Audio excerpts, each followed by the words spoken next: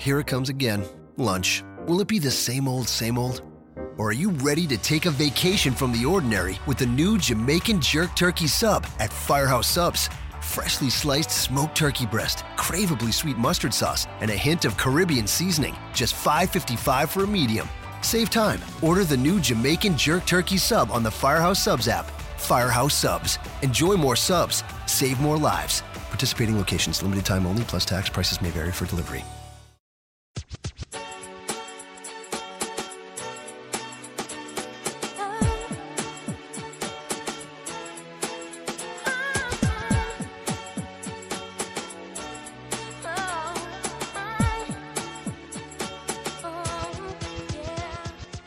This is Everything Elite, the world's best podcast devoted exclusively to all elite wrestling and the elite extended universe.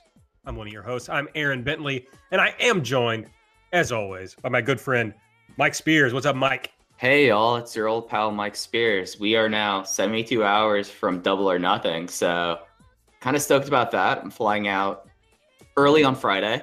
Very early, and then I get a nice 48 hours in Las Vegas. Going to go to the show, kind of stoked about the show. Going to see some folks. My brother's going to be out there. Hopefully I can get up with the Street Fight boys and some of our other friends. And, you know, I'll be creating some content out there. So everyone look forward to that. Something might be hitting your podcast feed.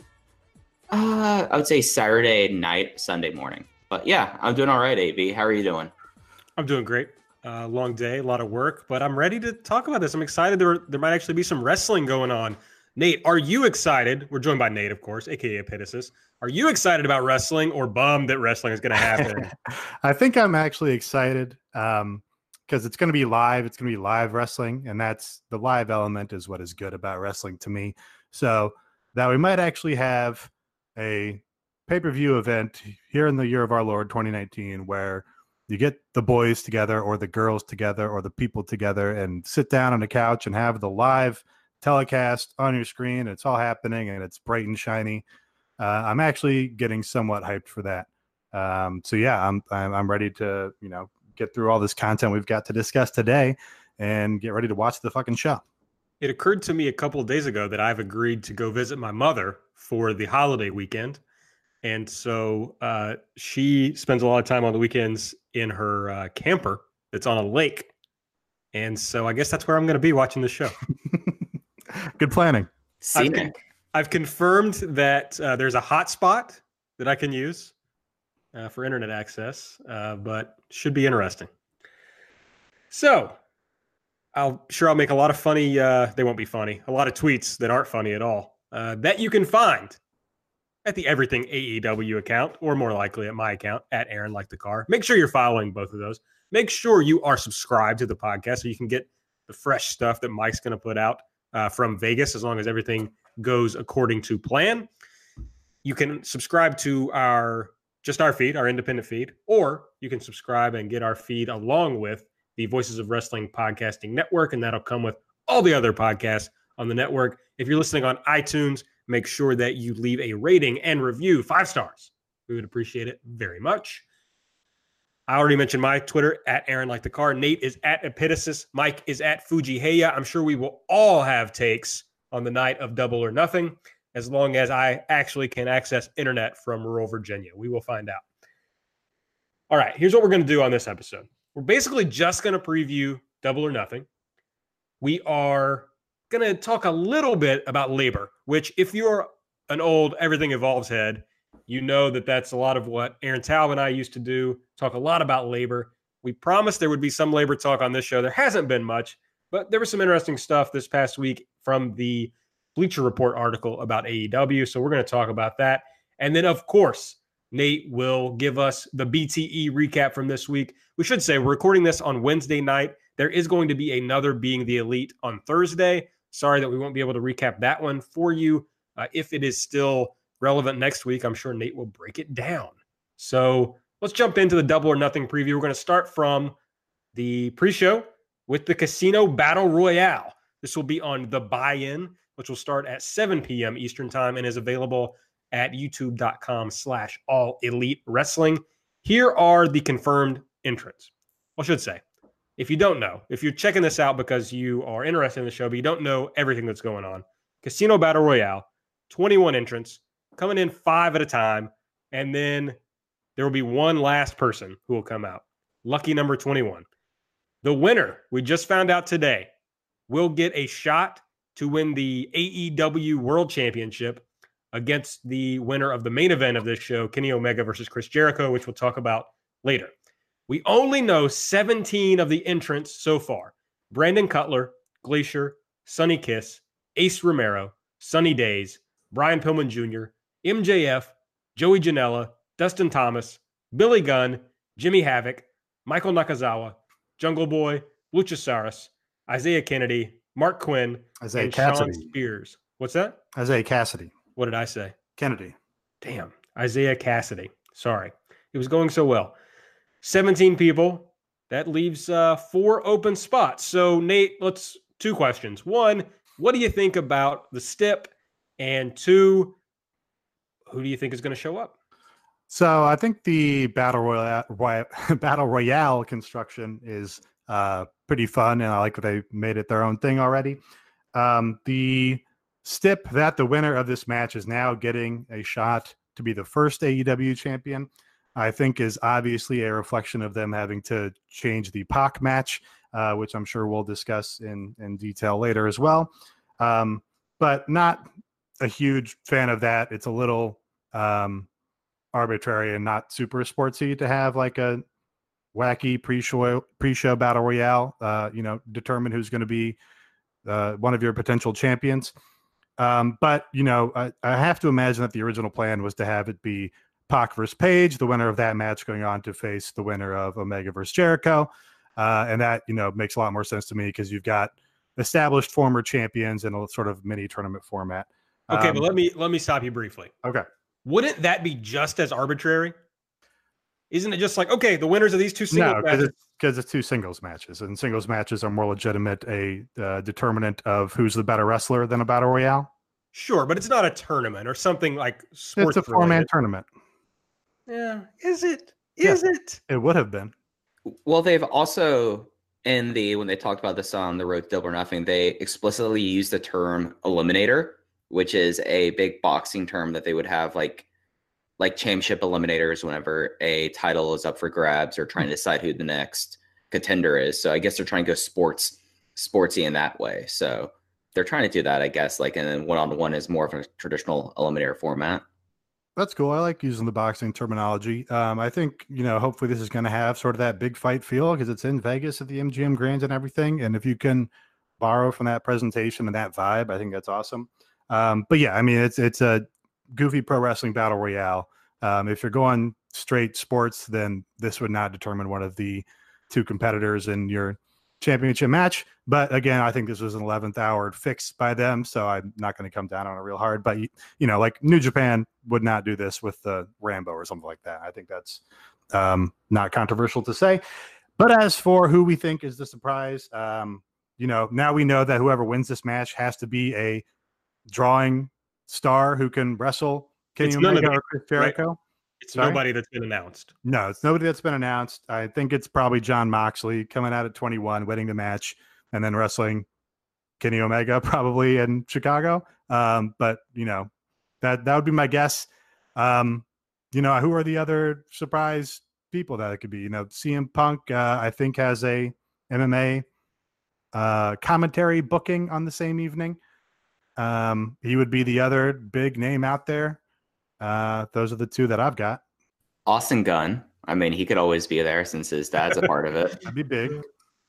I don't know. I mean, the scene is such that there's not a lot of big indie guys. We know that Goldberg isn't coming. We know Batista isn't coming. So yeah, it kind of gets down to Mox and Punk.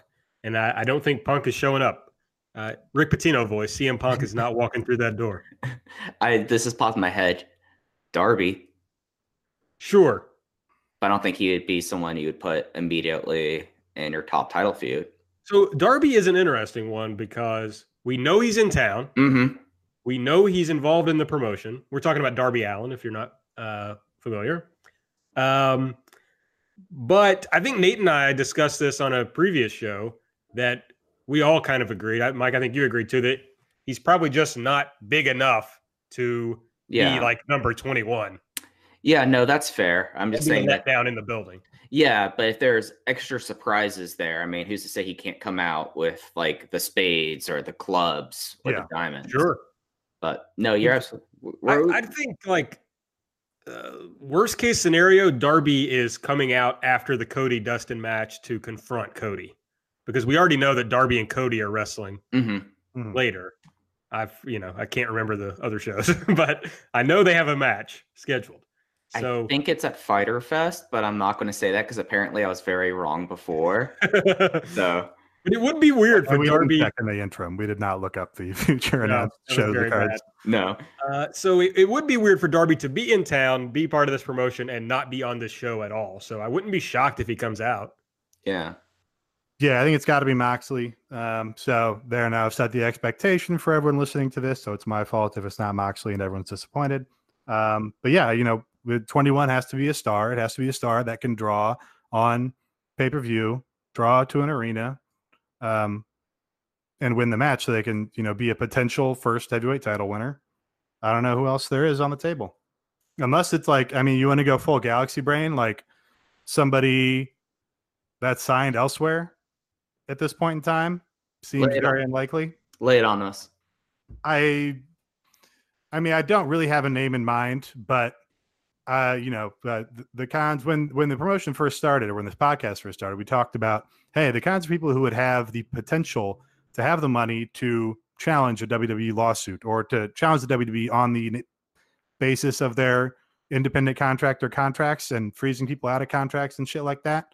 So, if you're going to one up WCW Nitro and Lex Luger walking out, having somebody who's still actually under WWE contract would be the true mind-blowing shit. Wow. I think that's extremely unlikely. What a take. That's like the pipe dream of, pro wrestling really, is that, I don't know, Sasha Banks fucking walks out and is like, yeah, I don't care. They're going to sue me and we're going to sue them back and it's going to be held up in court for the next 16 months. But yeah, I just don't know who else is a star besides Moxley, outside chance of Punk. If Luke Harper's feeling spicy, maybe he shows up and he's like, hey, you're going to freeze me out of my contract. And, even though I want to release, well, I got my boy Mookie here and you're going to sue me about it. Then I'm going to, defend the lawsuit. I don't know. The only other people I could think of, Austin Aries. I don't think he's under contract anywhere. He's not, to my knowledge. They just announced it for MLW, but that doesn't really mean anything. Right, those are fake. Mm-hmm. And TJ Perkins. Okay. Neither of those would excite me. I'm just thinking of other. There have to be other wrestlers that we can think of.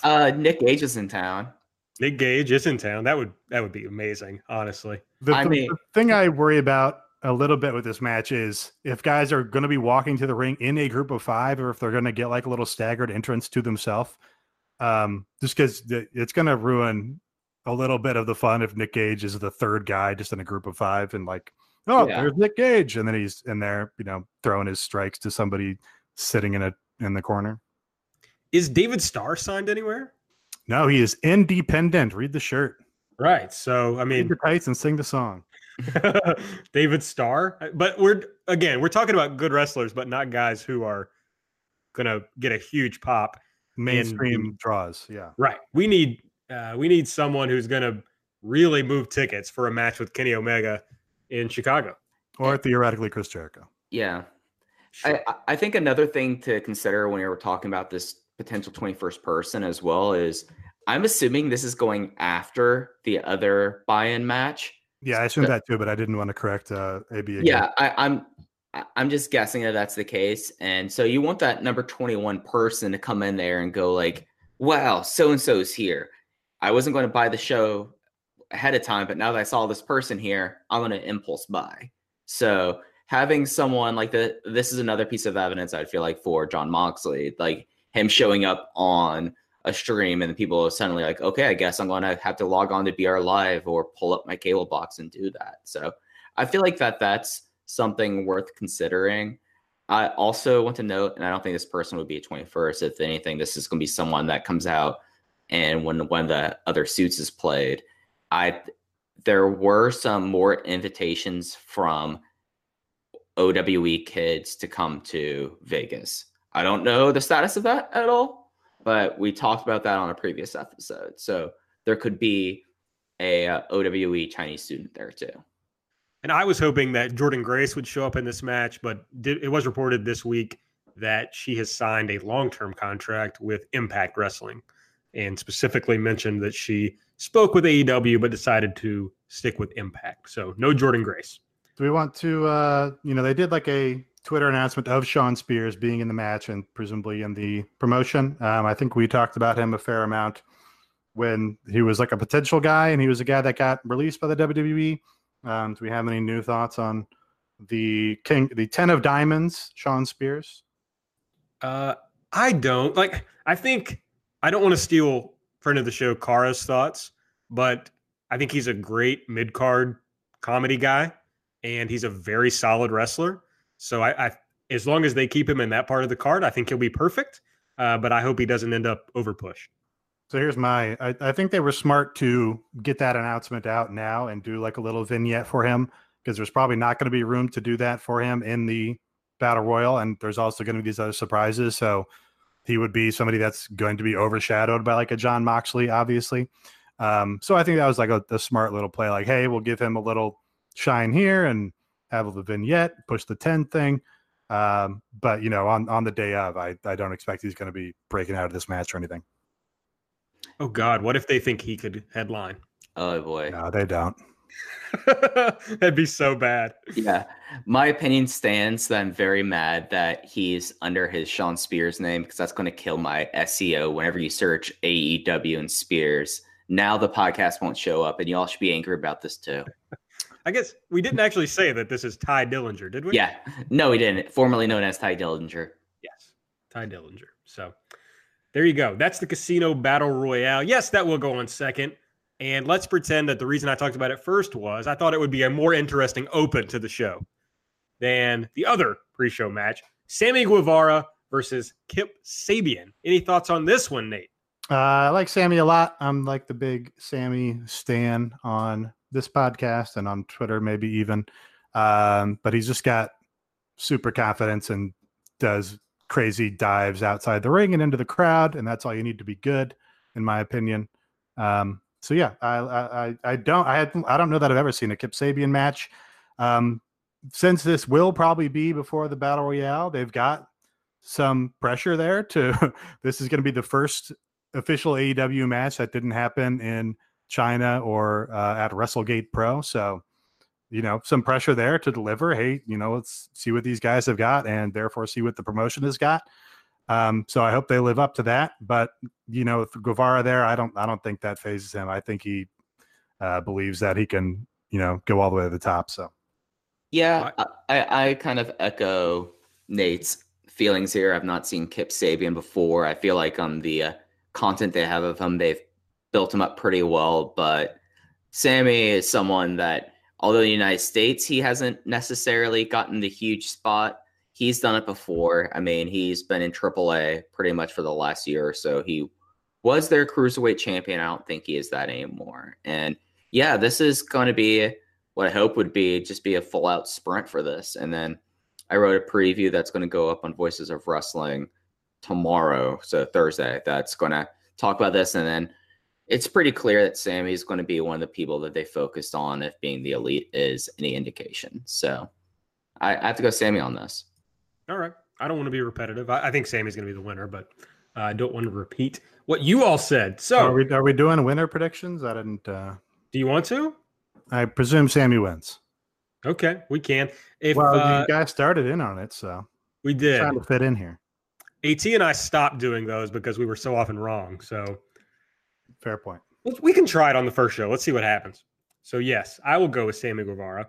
And I guess we're all going with whoever is number 21 for the Battle Royale, right? Yes, number 21 wins. Yep. Presumably Moxley, but whoever it is. That's either Moxley or Finn Balor breaking his WWE contract and throwing the world into chaos. I wish Rick Rude were alive so that we could joke that it would be Rick Rude. That would be great. RIP to a real one. Starting off the actual show, the main card, is the Joshi 6-woman match. Aja Kong, Yuka Sakazaki, and Emi Sakura versus Hikaru Shida, Riho, and Ryo Mizunami. Mike mentioned the VOW preview that he did. I pinch hit just for this match. And you helped me out there. I appreciate it. Yeah. A little help. Really, it was more just a primer so everybody could kind of know where these people were coming from. I hope that would be helpful. Obviously, if you've listened to the show before, you know that this is probably the match I'm most excited for on this card. I think it's going to be a lot of fun. I think that they're going to get plenty of time because Kenny is a supporter of Joshi. You know, this is basically his handpicked match. I think he's going to make sure that they get the time. And I'm guessing they're going to go all out and be nuts and going to convert a lot of Joshi fans on this night. Mike? Yeah, I think it's something that when you have someone like Aja Kong and then Emi Sakura on one side, I think those are like the perfect people to have in this, especially if this is going to be the cruiserweight division. And it's kind of funny to me that they're doing this like openly, like the cruiserweight division, when you have someone like Shima, who was supposed to be a part of the WCW 2000 cruiserweight division on this show. Hikaru Shida is probably my pick for if anyone outside of Kylie Ray is going to become like the breakout women's star. I feel like it would be Shida. And I'm just stoked about it. I mean, I've watched a bunch of Aja Kong matches, so I'm really excited to see the legend in person. Yeah, I talked about this a little bit last week when the match was announced. I am hoping that they get the time necessary to get this match over and hoping that the crowd is along for the ride. I guess if I'm going to pick somebody to break out here, it's probably going to be Yuka Sakazaki because she's got the high-flying moves and the tope to the outside and everything that your more casual fans are going to go for. But yeah, I'm hoping this delivers. I'm really rooting for this match. And yeah, if Mike was referring to with the cruiserweight stuff, that the indication is that this women's division, and in particular having the Joshi style on these AEW shows, is looking to be a hallmark of AEW's branding, I guess, and they're trying to make this sort of the WCW cruiserweight division to set them apart from the competition. And if I've got to pick a winner, I'm picking the Hikaru Shida team. Hikaru Shida is the only one of these 6 women who has a baked-in long-term deal, as far as we know, with AEW, and I expect them to give her a little push, and so I figure she'll get the fall here. Yeah, I think that's a safe prediction. I'm also going to predict that Aja Kong hits somebody with her metal box thing. Sure. Do we know what the metal box is? Because that's always kind of confused me. Because no, these it's kind of like those boxes in Dragon Gate. I didn't really get an idea of what's going on there. That maybe they're boxes that are more common in Japanese culture. Oh no, the box was just them being jerks in Dragon Gate. So if it's Aja Kong just wanting to hit someone with something that has a loud bang on it, I'm okay with that. Could be. I should be clear that we don't actually know that this is going to be the opener. I was going to ask that as well. Yeah, we don't have a rundown of the card. This is just, I don't know, the order I found the matches in. So, because the next match I don't anticipate is going to be back-to-back with the Joshi match, but it is the women's 3-way Dr. Britt Baker versus Kylie Ray versus Nyla Rose. I would like to note that Dr. Britt Baker has taken DDS off the end of her name, which I ranted about on an early episode of the show. So, Dr. Britt Baker outed as an Everything Elite listener. Hey, people listen to us, I guess. They do. The story of this match, as told on this week's Road to Double or Nothing. Her Twitter account still says Dr. Britt Baker DMD. Or I said DDS like she's Isaac Yankum. Sorry. So I'm thinking that's just from wherever you took this card from. Okay. The story of the match from Road to Double or Nothing this week is that Brandy has called, or with Britt Baker, she did it in person, each of these women and told them that everyone in AEW thinks they're the one who should win the match. When she said it to Britt Baker, Nate mentioned this on a previous show, it almost sounded a little like, is this like we've picked you to win the match, like a shoot? Or was it more like kayfabe, like we think you ought to win? It felt a little more like worky on this one, like we think you're going to win the match. So I don't know. But basically, she's trying to gas everybody up, but also maybe play them against each other. Brandy's like a weird puppet master in the women's division. But we'll see how that all plays out in the ring. Yeah, I think Britt does win this. She was the one they took to upfronts. She's the one they've given the highlight segments on BT or Road to, one of the two. And she's the one they're sort of pushing as, wow, this is an intelligent, successful, professional woman who also is like kicking ass in pro wrestling. That's like an easy sell for, having her featured in media appearances or whatever it is. So I think she's going to get the strong push out of the gate. But yeah, I'm looking forward to seeing Nyla Rose in particular, because she's the one of these three that I have not seen work before. So I'm looking to, hopefully see some of her signature spots and see what she's got in store for us. See, that's why I think Nyla Rose is going to win this match, because I feel like that she is the person that can be built up, kind of like you have Aja Kong there, and you also have her there, and she's going to be there for a while, and she's someone that people don't necessarily know. So giving her a big, strong win off the bat against who would be assumedly the big faces in the division and Kylie Rae and Dr. Britt Baker, I feel like that'd be a good move to kind of start building the division. And then you could have the idea of that she is someone that they both are trying to see who could be the first one to take her down, or someone like Bea Priestley or anyone really in the division. I feel like that if anyone should be like built up in this match, I feel like it should be her first. Then you can come back with Britt Baker and Kylie Rae. Very interesting, Mike. I like the idea. You have you make Nyla Rose very strong, and then you have the baby faces chase her. Yeah. Fascinating. I like that. I'm sorry. I'm going to side with Nate that I think Britt Baker wins the match. But you're right. You can also just make her very sympathetic in this match. She can still come out as the star of the division, even if she doesn't win the match. So that makes sense. I think either way, it's a mistake if Kylie Rae isn't the focus of this division. I think that's the wrong way to go. I don't think Britt Baker is as good in the ring as Kylie Rae is, or as sympathetic of a character. But it's early. I don't want to sound like a WWE stan, but let's just see it play out. Let's see what happens. All right, next match on my run sheet anyway. The Best Friends, Chucky T, Trent Beretta, take on Angelico and Jack Evans in a match that is, I don't know, sure to feature a lot of flying stuff, I guess. I don't know. The Best Friends don't fly that much, but I'm sure that Angelico and Jack Evans will. Mike, Nate, anybody, whoever. Well, I was maybe we'll get some of those new age Trent Beretta bumps in here. Oh, that'd be fun. I don't really know. I don't think these guys have ever wrestled in a straight tag match before, to my knowledge. I'm sure it would have been in PWG had it happened, and I don't recall it happening there. But yeah, I these are all guys I like, but I don't particularly peak super high for their matches, I guess. So I think this is probably the genuine opener to the card. As hey, if there's an undercard here, there's not going to be wacky shit like putting the world title match in your first match of the show. So I think this is your undercard warm-up match to be here's some hot action with some talented young people, and this is what's going to sort of prime you for the rest of the show. Yeah, I think that placement is pretty solid, having them open, especially when you have folks like Chuck and Trent and Jack also, who can work comedy in a way. I mean, Jack Evans is low-key one of the better comedy workers in the world. His run in PWG, where he just became a very braggadocious heel, and it kind of carried over to Lucha Underground AAA, is really great. I think that this is a match really that could be a big chance to get someone or a tag team like Angelico and Jack Evans over on a large stage, because the Best Friends, they'll be here. They're not going to go anywhere. They're known quantities. They could take losses and it'll be okay.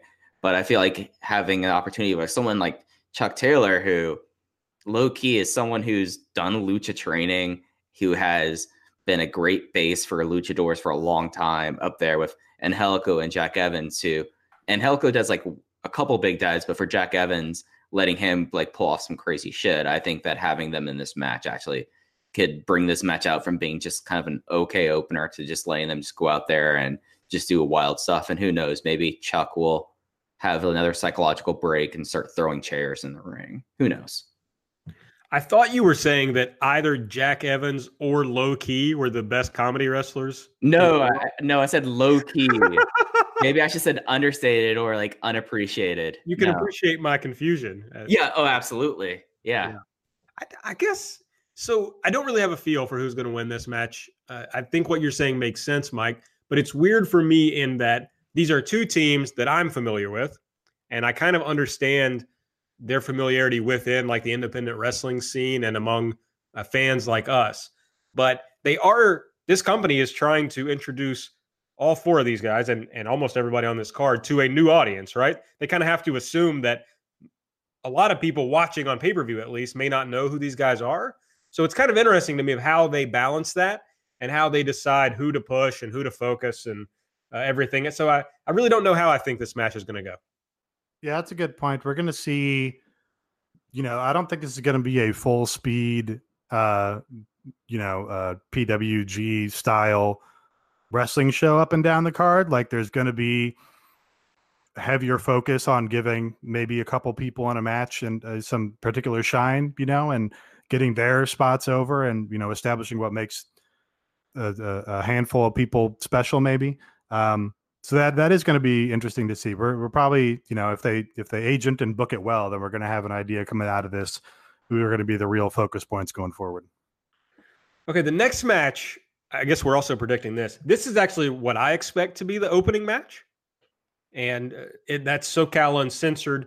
That's Christopher Daniels, Frankie Kazarian, and Scorpio Sky versus Shima, T-Hawk, and El Lindaman. And the reason I think it's going to be the opening match is we already saw SCU open up All In. And I think this is a match where you can see Shima and T-Hawk and El Lindaman really do some crazy. It's not the same as having the OWE guys in, but they can still do some acrobatics. So I think they could do that to kind of heat up the crowd off the top. And wouldn't surprise me. I mean, we know how over SCU is, and they're going to be crazy over in the building. So it wouldn't surprise me to see this as the opener. Yeah, I would. I don't know if you stated the match. It's SoCal Uncensored versus the OWE team of Shima, T-Hawk, and El Lindaman. I would have agreed with you if it were the OWE original guys like your A. Benz and Mr. Cool T and, the real Kung Fu Pro Wrestling guys that we've seen in, their viral videos and shit. But I don't know that T-Hawk and El Lindaman have that sort of blow away, fresh, insane spot stuff that those OWE guys were getting over online. So I don't know if that's going to be the case here. That being said, I am super hyped for this match because I just think it's dope to have T-Hawk and El Lindaman in a featured match on an American pay-per-view in a sold-out Las Vegas arena. That's like, you can't have imagined this stuff. We really actually kind of take it for granted how crazy it is that this show and this card is happening. Oh, absolutely. And especially for me being the huge Dragon System person, I haven't seen Shima live in about 4 or 5 years, and I've never seen T-Hawk and El Lindaman live. So the fact that El Lindaman, all 5'2" judo wizard El Lindaman, is going to be at the MGM Grand Garden Arena just blows my mind. And I think a big thing is, as you're saying, Nate, these T-Hawk and El Lindaman, the trio are more known as Strong Hearts rather than OWE, but Strong Hearts. Probably Shima is the biggest flyer out of all of them because T-Hawk is, at least for the Dragon System wise, he was a surprisingly tall guy. Like, he might be the tallest guy in this match. And El Lindaman comes from a judo background, and he's really great at playing like a very annoying little prick heel. And T-Hawk he is a huge strike master. I wonder which one of the 3 members of SCU are going to get their chest like bloodied up because he has some of the more brutal looking chops I've ever seen. And then Shima, I mean, let's call a spade a spade. Shima is an outright legend, and he is one of the smartest people in the wrestling industry. He managed to pick out a lot of the people that WWE poached later, like Ricochet, like Sami Zayn, like Pac, and he knows. You forgot Apollo Crews somehow. How did you forget Apollo Crews? But yeah, like, and for Shima and Christopher Daniels, they teamed together over 20 years ago in Michinoku Pro. Just like wrap your head around that. Like, these are 2 guys that were in little halls in Northeast Japan doing Curryman and 20-year-old Shima matches. And it's just wild to me. Like, this is the match I'm most looking forward to, and that's probably why I've gone on about this match for as long as I did. But I'm really stoked for this. I'm a little bummed about not seeing OWE kids, but the chance of seeing T-Hawk and Lindemann in person and just seeing like a Lindemann throw people around is stuff that I'm extremely here for. Who can take the fall here, Mike? I think that Strong Hearts takes the fall, and I think it's probably T-Hawk in the fall on Kazarian, if I'm going to take a guess. Interesting. Just because T-Hawk has been Shima's guy since debut, and he's now gotten really over it since he's left Dragon Gate. So if the fall is going to fall on Strong Hearts side, I'd pick him. If not, then I guess that Lindemann's eating a best Meltzer ever. I think T-Hawk is pinning Christopher Daniels. Interesting. I guess a lot of it comes down to... I was going to justify. I think they probably want to give the impression that this is not a promotion where the talented young, potential superstars get beat by the guys that are pushing however old Chris Daniels is, 45 or something. So, and we know that Chris Daniels has an office job. I think certainly SCU is probably moving forward as an act, but I think probably Kaz and Scorpio Sky are going to be the featured in-ring guys there. So, I mean, Chris Daniels can still go. But I think the right move, and I think maybe what they actually do is have T-Hawk get the win over here. Okay. I guess a lot of it depends on who's sticking around, who's going to be here regularly, who do they want to focus on. But Nate, I think you're dead on that. They're not going to want to look like WWE in that they have the old guys, especially the old guys with office connections, getting wins. So very nice point. It kind of brings up a point to me, though, of like, I don't think this show is just going to be match after match after match, like a normal pay-per-view, because they are establishing a new brand. I mean, do you guys expect promos and anything like that during this show? It certainly promos, backstage things to serve as breaks while they're, resetting the mood kind of. But, hopefully straight ahead promos and not really skits. Meltzer did say that there are going to be surprises throughout the night, which makes you think there's going to be at least a handful of angles. Right. Got to be. And people were not expecting. So, yeah, I mean, I think we're going to get a pretty full slate of pro wrestling action here as far as getting the interviews and maybe getting some surprise angles from people we're not expecting. Do you want to hear what my Galaxy Brain idea is? Absolutely. I think something happens that the Elite are going to, I don't want to say disintegrate, but I feel like that there'll be a moment that they're going to have to keep them separate or do some sort of split. If not here, but by TV starts. That's aggressive. Just because, I mean, you're going to have to book week-to-week television, and those are built-in feuds. And the way I look at the lineup and the roster, they're going to need some heels. So I think that's natural for someone like Cody to be a long-term heel. I think he's much better at than a babyface. So I think that there might be some, we might be going back to last year, sadly, with the Bullet Club Civil War. I feel like there might be another kind of thing just because we're expecting surprises. And I just look at this card, and no one is very out and out heelish other than like MJF and Sammy Guevara if you watch Being the Elite. So I feel like that they have to kind of establish some heels. And I guess Chris Jericho, to be fair. Yeah, I do agree that Cody is the guy to make a heel out of the Elite and is probably the guy that would be most interested in doing it. And I do think it's kind of a problem to have all of your top stars in a stable together and also they're all vice presidents. I think that's not ideal for week-to-week television.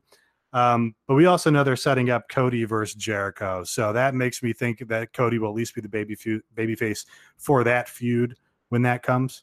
Also, are they necessarily in a stable in this promotion? Do we know that? Well, everybody that's watching knows. Well, maybe not everybody that's watching. Everybody that's following it does know that because they've been following them in New Japan and Ring of Honor. So, but you can't just project the fiction onto people that strongly. I think that's something that you can't really work yet. I guess I'm asking, does the Elite exist in AEW? I mean, up to this point, it has. I mean, they still wear like the elite T-shirts, man. When we talk about being the elite, that became a big part of the Hangman thing. Was that Cody was wearing that T-shirt? So, at least in this interview, That's a good point. unless something happens and they do a clear delineation between the content they had before Double or Nothing or before television and content going forward, I feel like that they have to either establish that they are a full stable, and if so, you're, as Nate said, you have all these EVPs that have this, or you're going to need to have some people, turn or something like that going forward. Yeah, you can't just say, oh, everybody that's watching this show knows that you guys are a group of friends who are stable in all these other promotions and people have followed you from there. But now it just is not true anymore. If they're going to ignore the realities of their audience to that degree, then they have a problem. So yeah, I mean, they're still stable to this point. All right. Speaking of run-ins, real quick, 0 to 100% chance that Nick Gage shows up on this show. I give it a strong 33% chance. He's in town. He's doing Starcast. It's not outside the realm possibility. 12.5% chance. Wow. I don't know. Just something's tingling in me. Just telling me that Nick Gage is going to be on the show.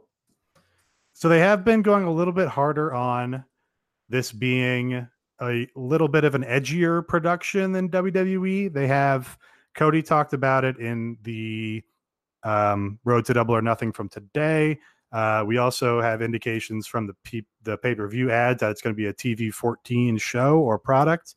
So maybe if they really want to get that over and say, hey, we're not the WWE because Nick Gage is going to come on here and say shit or motherfucker or something, that would be a quick way to delineate yourself. But it doesn't feel likely to me. Don't you think these guys could really get Nick Gage over in front of a big audience? I think they could, but the problem is I don't think you could be doing the kind of death matches that Nick Gage does and is best at, because I've seen some of his non-hardcore matches, and a lot of the believability and the aura goes away when you see him versus Mike Quackenbush or him versus Jonathan Gresham. Sure, but Cody explicitly on Road to Double or Nothing today mentioned blood. Mm-hmm. That other promotions don't have blood. Yeah. And I think about like at the spring break when we saw Nick Gage versus Pentagon, and they were just kind of like hitting each other with doors. Okay. Yeah. I mean, I don't know. It doesn't have to be like barbed wire, and it doesn't even have to be light tubes. But there's stuff you can do that could be more hardcore that Nick Gage could do. I don't know. I'm just fantasy booking Nick Gage onto the show. Sorry. Yeah, you are. I mean, okay. Jimmy Havoc is in the Battle Royale, we think. Mm-hmm. I mean, he's sort of in the same zone, but not as engaging as Nick Gage. Yeah, I just don't. I mean, I was going to say good. I don't. I mean, unless it's in this, no, I don't see room for him. All right. I'll stop fantasy booking. Next up, Cody Rhodes versus Dustin Rhodes.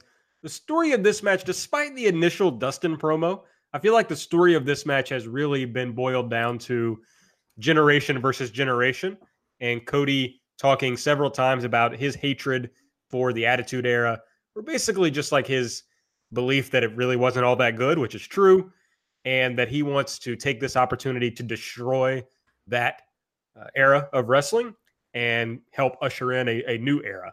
So I think that's the story we're going to get here. Dustin has talked about, he wants to win and not make this his one last match. So it's interesting from that perspective. Don't know how exciting it will be in ring, but I think obviously Cody comes out with the win. Yeah, Cody has to win. They're in trouble if Cody doesn't win. I think this is going to be the equivalent of that first ECW on Sci-Fi show where the Sandman caned a zombie in the head. He's like, this is not going to be some sci-fi bullshit. This is going to be hardcore. That's what we're going to have here is Cody like, this is not going to be some Attitude Era bullshit. This is going to be wrestling. I don't know. But yeah, it's going to be super over in the building. Cody has to win. I hope that Dustin is up to the task, I guess. I don't know when the last time he wrestled was. Maybe it was recently. But yeah, I'm hoping it'll be breezy. I think that all these matches that Dustin apparently had on Main Event are all fake because those are just made so that they could fulfill international TV deals. So I filed them in with the NXT UK show as being fake TV and being a giant psyop from WWE. That being said, I feel like that if there's anything on the show that really could get plunder or a lot of plunder in it, I feel like this is a match that could really use it, especially given Cody and still coming back from like his knee scoping. And I mean, I think Dustin's a good wrestler, but I have no illusions about who he is and how long he can go in ring at age 50. I think that if there's anything that's going to get a bunch of tables and get blood, it has to be this match. So it can't be plunder though, right? Doesn't that embrace the Attitude Era? I mean, you just talked about Nick Gage being able to do tables in this company. Sure, but I mean, in just the context of this match, the story of this match, isn't it weird if Cody brings out tables and shit? I mean, Cody likes his overbooked Southern style stuff, though. Brandy's going to be out there doing distractions and shit, I imagine. You know, we had her like take an elbow drop it all in from Magnus. So I think it's even if it's not plundery and even if it's not throwing people into a dumpster, I think it's still going to be overbooked to distinguish itself from the straight wrestling on the card. It's really a bummer that Dusty isn't around for this. I mean, they would have used him here. It would have been amazing. Oh, Dusty would have cried. They would have had Dusty cry in promo for his sons. I would have cried. It would have been great. All right, the next match. Well, not a match. Should have been Hangman Adam Page versus Pac. But as we learned this week, Pac is not going to be on the show. This match is canceled. Not because it's problematic. It's just canceled. So there's a lot of different stories out there about the reasoning. The story from Dave Meltzer in the Wrestling Observer newsletter and on Wrestling Observer Radio is that there were creative differences about Pac's willingness to lose. Not in this match. It was apparently expected that he would win this match, but that he was going to go into a program with Kenny Omega, ultimately lose that program. And perhaps he wasn't interested in doing that, or he was still going to be Dragon Gate champion. And so, couldn't really do that for political reasons. There's also been rumors that there's a visa issue related to Pac. Haven't had any confirmation of that. So really don't know. All we know is this match is not happening on this show. Instead, they had a match on a WrestleGate Pro show in England, right? This past week. Nottingham. And afterward, Pac cut a promo saying he wasn't coming to All Elite Wrestling. So that's what we know. There are some, talk that Hangman is, presumably Hangman's still going to be on the show and will still work a match. We just don't know against whom. Yeah. So I guess the question is here to be addressed is how they handled this. Dave was pretty effusive about how they handled it, I guess. What he did first was basically distinguish them from the WWE and said, they didn't want to change the match at the 11th hour and bait everybody into buying the show and then not get the match that they were advertising. And they wanted to deliver on the match that they had been building. So they, flew a guy to the UK to wrestle in front of 350 people or whatever it is to deliver on the match. But yeah, the question does remain a little bit. Relatively smart people have said that, maybe Pac's visa is not sorted out to this point. We know he got pulled off of all the WrestleMania shows because they couldn't get his visa sorted out despite going through all the correct channels. This is a guy who basically walked out on the former sponsor of his visa. So you could see how that would be problematic, especially when you got a government that is like half-staffed and actively trying to not fulfill visas where they can. Like that all computes. So I guess, yeah. So do you want to do a weird work shoot angle to distract from that if that's the real cause of, or a partial cause or an additional cause of this match not being able to happen? I guess you can. I think it fits with sort of the meta character that Pac has established and doing all these draws and DQs when he's not winning matches in Dragon Gate. Like that all fits together as well. So in that sense, I think it works. But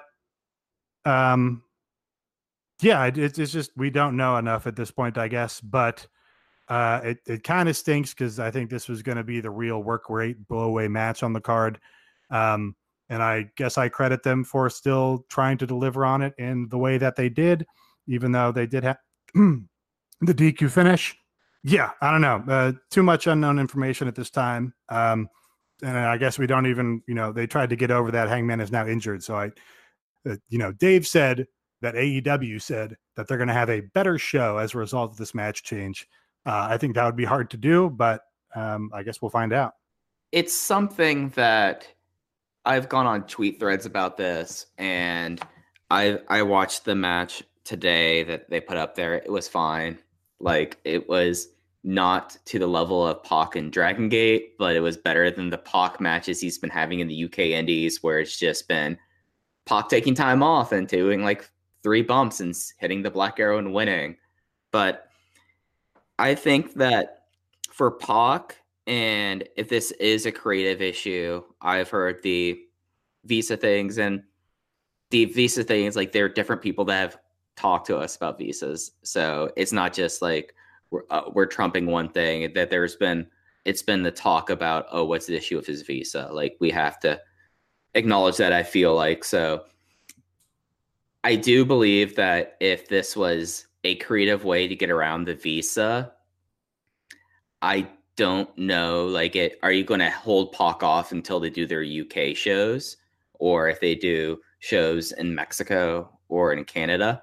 It just seemed like it was kind of weird about that. But they did have Pac attack Page pretty heavily with a chair.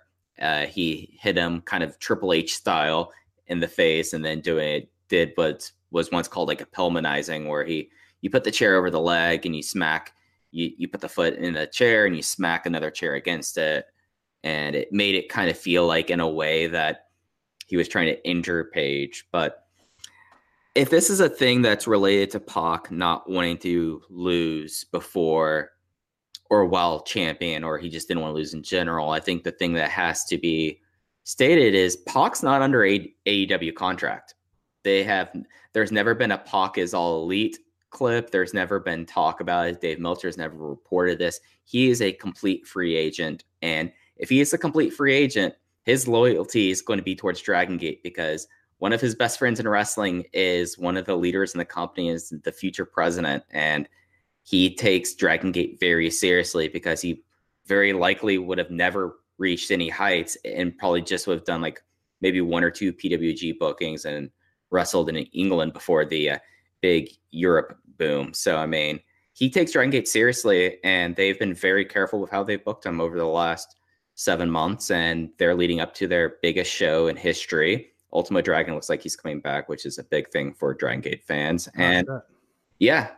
So, I mean, this is a big thing that he's going to be main eventing like their 20th anniversary show and probably dropping the belt there. And that's going to be his priority if you don't have him under contract. I mean, I don't blame him if this is actually a legitimate creative thing. If this is a visa thing, I think Nate covered it pretty well there. But I'm always going to come down on the side of the wrestler. And especially if you don't have him signed, then what allegiance is going to be? It's going to be to his home promotion. His home promotion, unless he's signed by AEW, was always going to be Dragon Gate. Yeah, I have no sour grapes whatsoever if he's not willing to, take a pinfall while he's the champion of his home promotion. I don't think champions should be taking pinfalls. I know people are saying, "Oh, you got to do business. It's going to be the big new company." Blah blah blah. Like, he obviously has other priorities, and I respect those. So, no sour grapes there. I still want to see him in this promotion because I think he's great.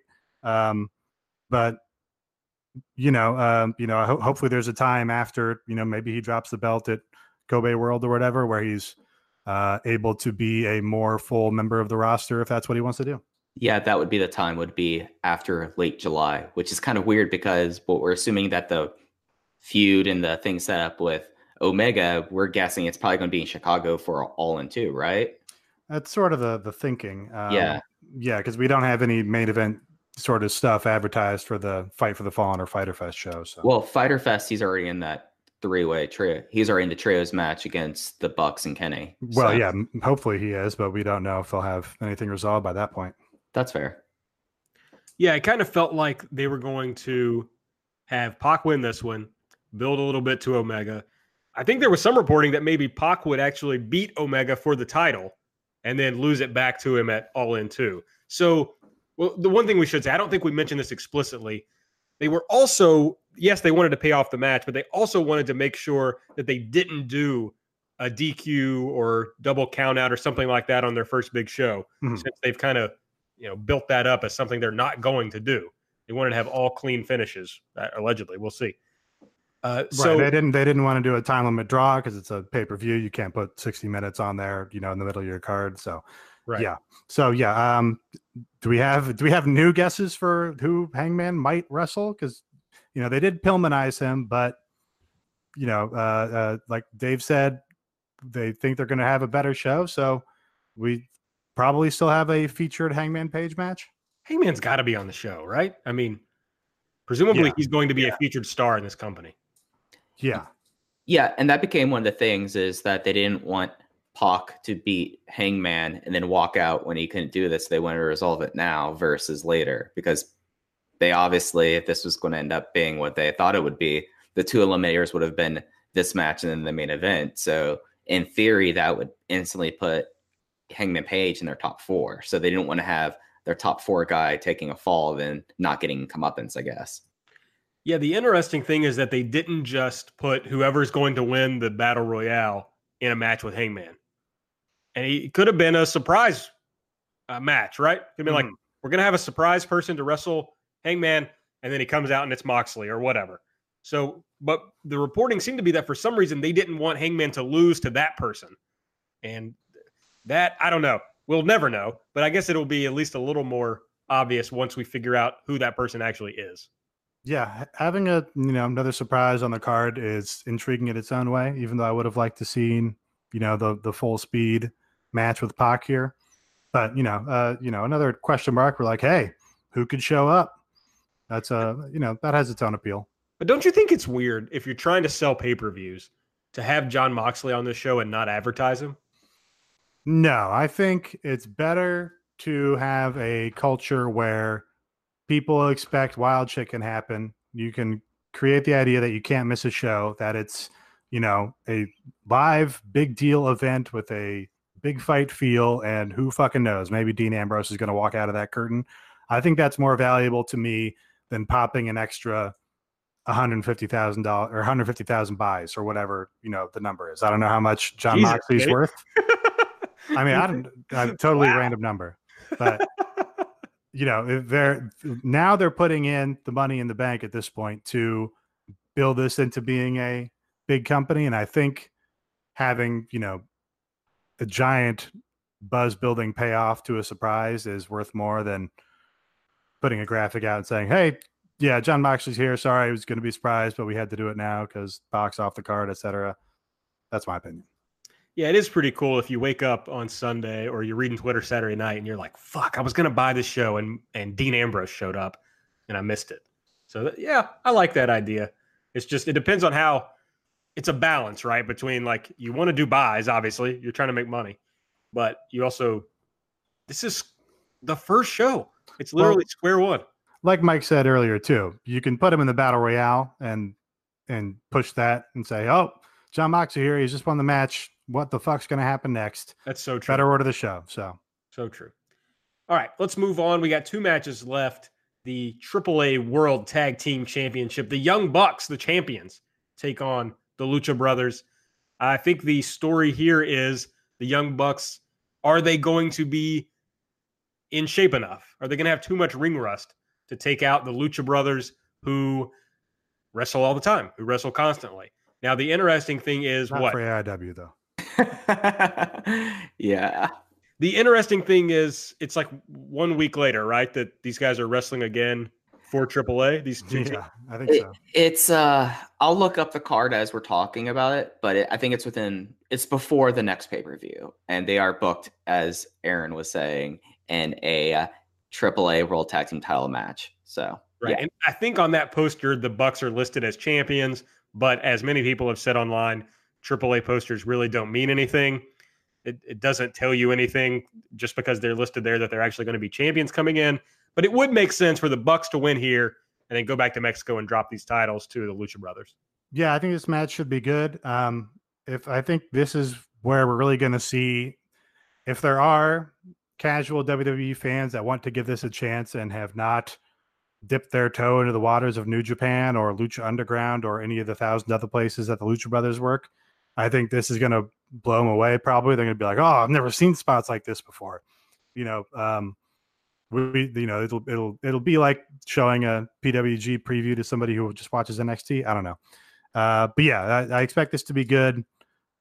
I could go either way on the winner. I guess doesn't really matter one way or the other because both these are going to be pushed acts at the top of the tag team division. I have to imagine now and in the future. It will be kind of silly if Cody, the Bucks, and Kenny all win their matches. yeah, that's something I'm a little corny. A little corny. I'd agree with you. So I looked it up. The show that they are both booked on is Verano de Escándalo on June 16th, which is before Fyter Fest on June 29th, and then Fight for the Fallen on July 13th. So okay, so it's a few weeks later. Basically, it's about 3 weeks. And we know that they're wrestling each other again for these titles. I mean, they could be. AAA changes their cards. I'm a full belief that I don't believe what the AAA show is going to be until it goes off Twitch that night. So who knows? That it could be that Lucha Bros win and then go to AAA and they never have a match or the rematch for this. But yeah, I'm with you all about thinking of this as like a big pull match. And, this is probably my biggest coin flip match now that we know the stakes for the main event. And I can see it going either way. They've been teasing that big new move, and I'm kind of interested in what it is. So, and then on the other side, you have the fact that the Lucha Bros are, if they play the match, they are two of the most active wrestlers on the independent scene. I mean, that could be something you could play up that, the Bucks are rusty, but they might not be nursing any other injuries because assumedly, since it hasn't been a thing that's brought up, they got over the attack at the MGM Grand rally. Yeah, it's funny what you were saying, Nate, because I see this match and I'm like, okay, the Bucks versus Lucha Brothers. I don't know if I've seen it a million times, but I feel like I have. But there is a whole universe of people who have never seen these teams or never seen them wrestle each other. And so I'm guessing that these teams are going to go all out. Like this should be a wild match, right? They should be trying to do every high spot they have to really sell people on this company. Yeah, it's going to be like 22 minutes of, the wackiest shit from Bolo over the last 4 years, basically. And I'm in the same boat. Like I think the Young Bucks are really great, but it is the case where I've seen like all of their featured matches over the last 3, 4, or 5 years. So, it is good that they are advertising something new from them. That's, I think, savvy when they're playing to their established audience. But yeah, I can imagine a lot of the spots that these guys are going to do in my head. We also just saw them at the AAA show. It wasn't like a full match, but they did just have this match once. But yeah, if there's an audience of people that are not familiar, but are willing to try this other wrestling company, I wouldn't be surprised if they come away going like, oh, that's the greatest fucking thing I've ever seen from this. I'd also add that the Bucks got shorted on time at All In. Yeah, that's true. So they're probably even more going to want to show out on this show. And like Nate said, I wouldn't be shocked to see 22 minutes, or something like that.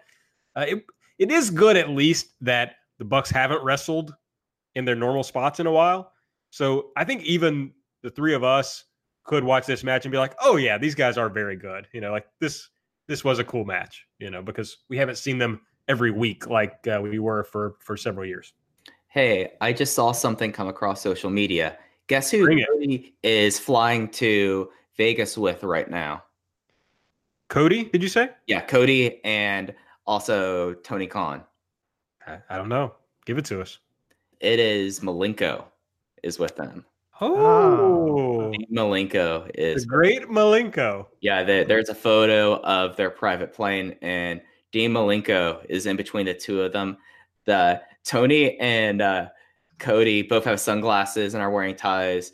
Dean Malenko is thoroughly dadding out in just like a Tommy Bahama button down that has like 2 buttons undone, which owns. I respect that aesthetic. Yeah, so I guess. Well, I don't know, but Malenko makes sense as an agent in AEW for sure. I'm sure he must be on StarCast too. Everybody's on StarCast. Yeah, he is. I'm pretty sure on StarCast. Who knows? I think he might be there. I wouldn't be surprised he's with Arn for that Arn thing. Nate, I'm guessing you hated Dean Malenko as a wrestler. Really? Why would you think that? Well, if he wrestled today, you would hate him.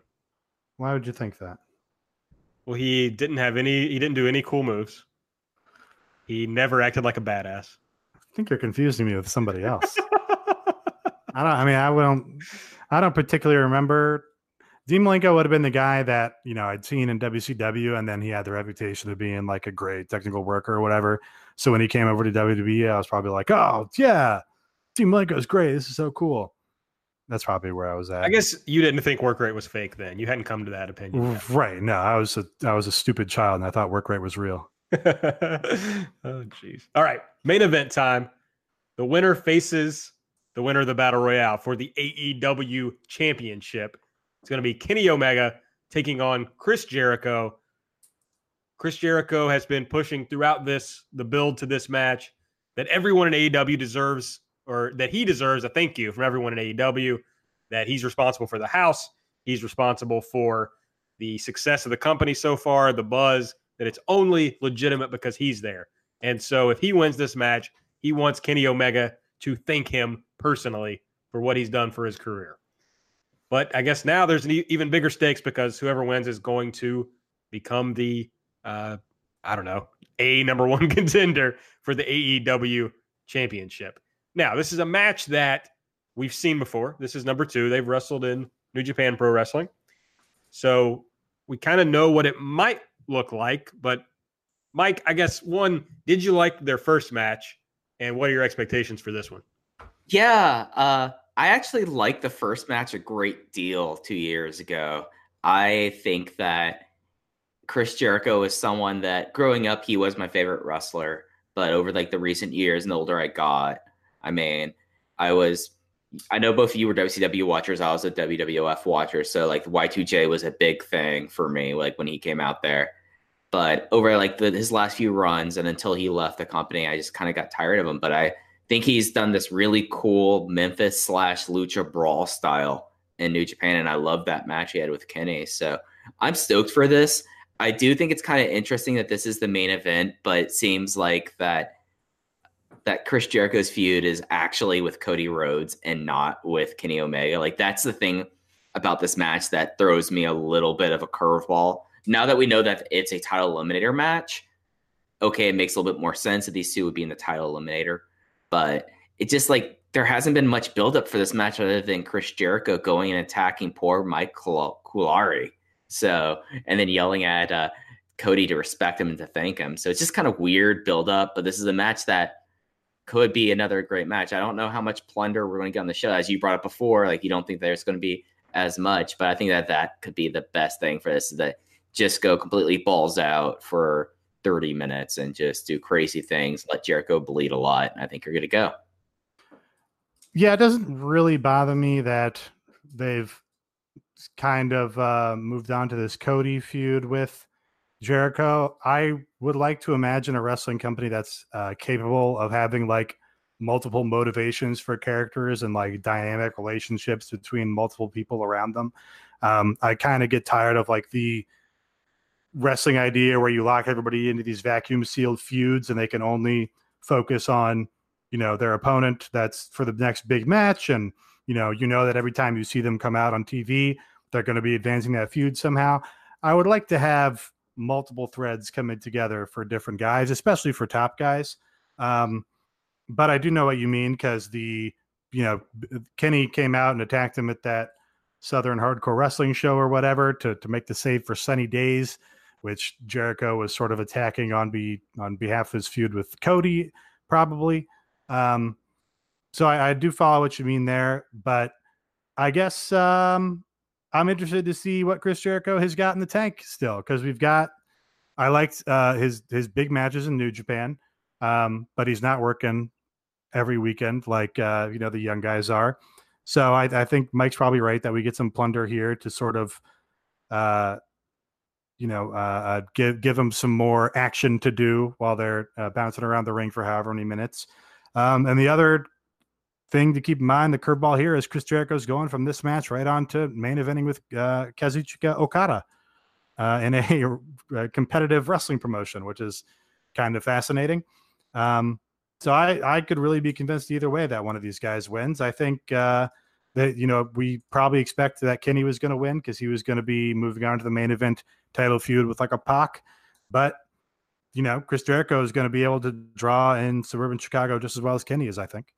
Yeah, I don't know. I really want to say I think Omega is the winner. But there's this like whole weird dynamic about AEW's relationship with New Japan and how that plays in. Do they want to pin Jericho and then send him to New Japan as like a middle finger to New Japan? Or do they want to play as nicely as possible? I don't know. It's all fascinating to me. They did just take Kenny's profile off the New Japan website, which everybody has tweeted about now. Yeah, hard to say. I don't, Who checks for this stuff? How does somebody notice that? Is somebody just like refreshing that every day?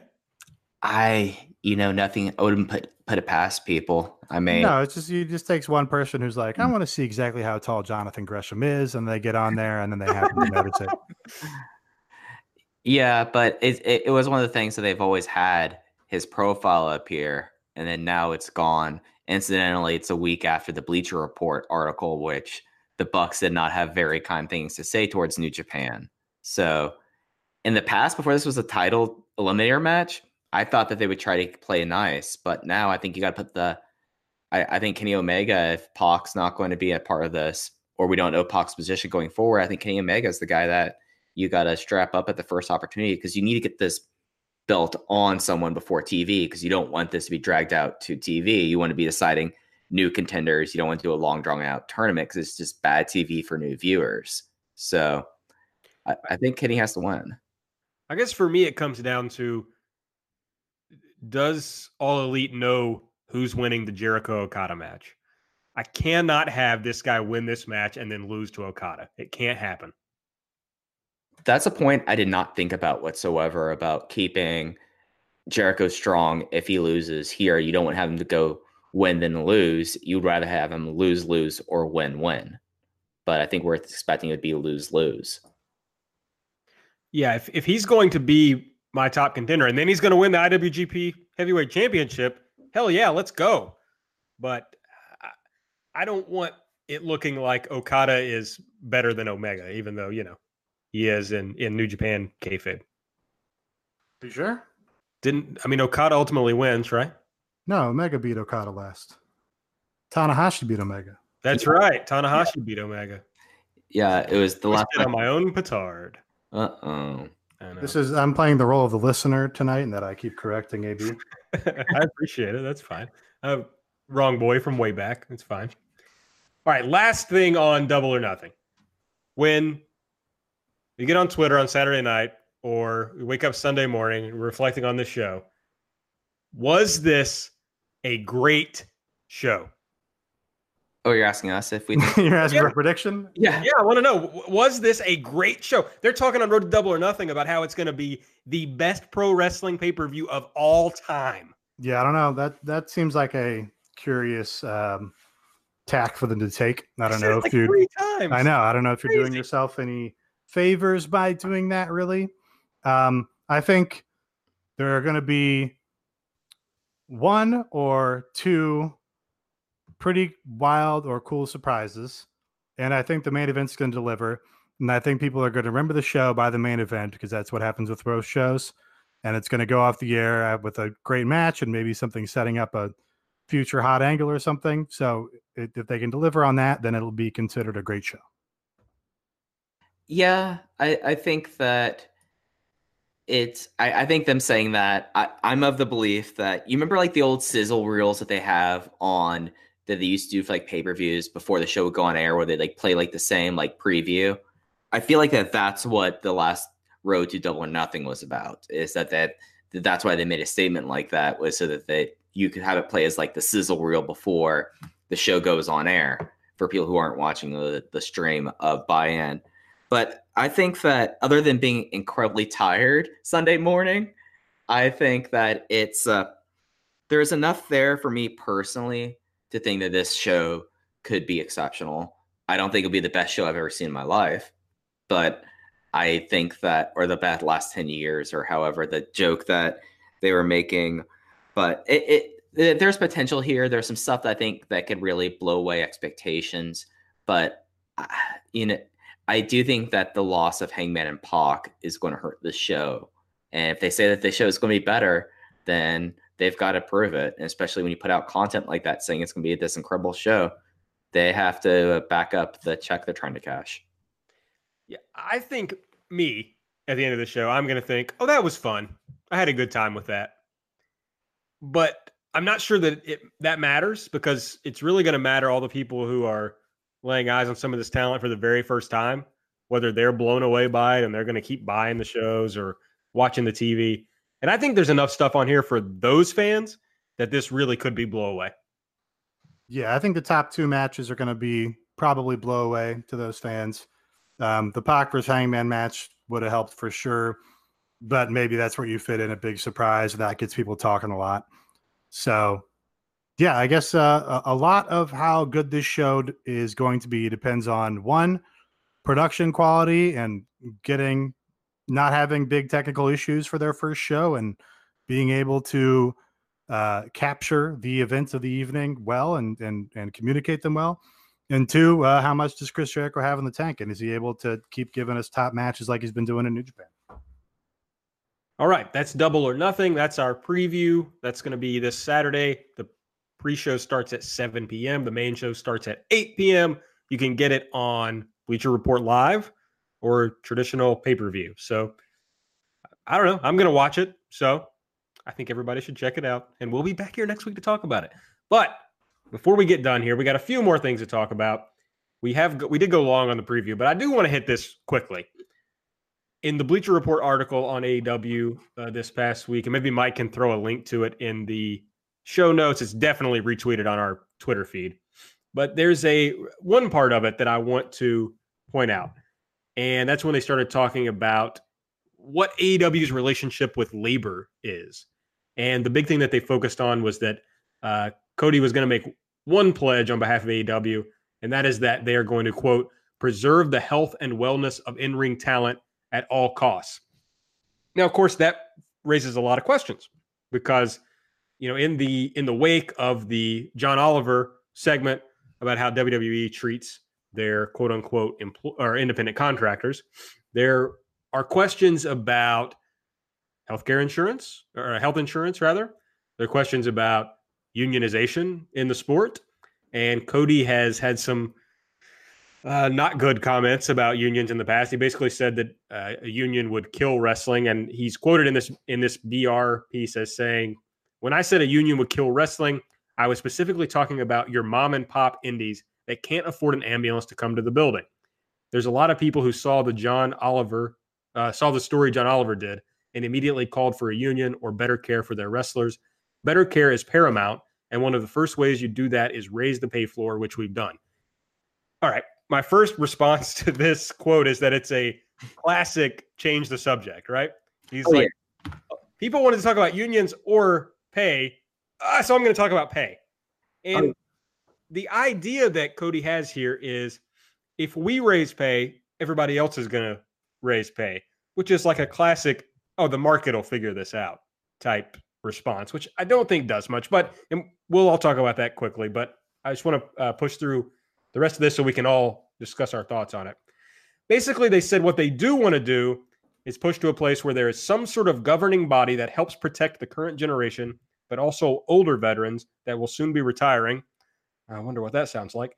And then maybe the most newsworthy part was that they said that there are wrestlers outside the executive vice presidents that are going to receive benefits and health care.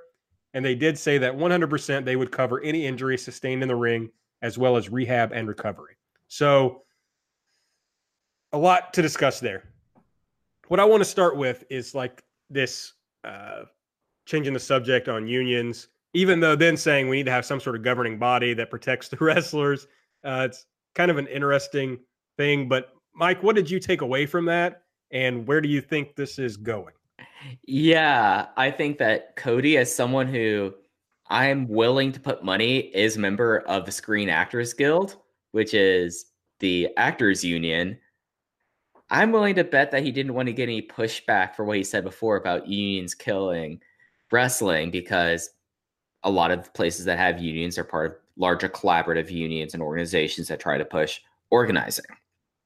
So he clearly tried to change the subject. Of course, wrestlers have better pay, but the best way to ensure that wrestlers get better pay is collective bargaining. The clearest example here is you look at professional sports. You look at how in baseball, before that they were able to break the reserve clause, there was horrible pay that all these baseball players would have to have second and third jobs because the league would pay them so poorly. And yes, we are now a long time from when Curt Flood did the court case to ruin the reserve clause. I forget the exact year, but he tried to deflect here, and it does really seem like that they're open to all this, but they want to do it under their control and incremental, which is something that management typically says when they're. I was gonna say, what management wants to? They control this? Yeah, which is like, of course they want to be incremental. They don't believe in like revolutionary change because they're management.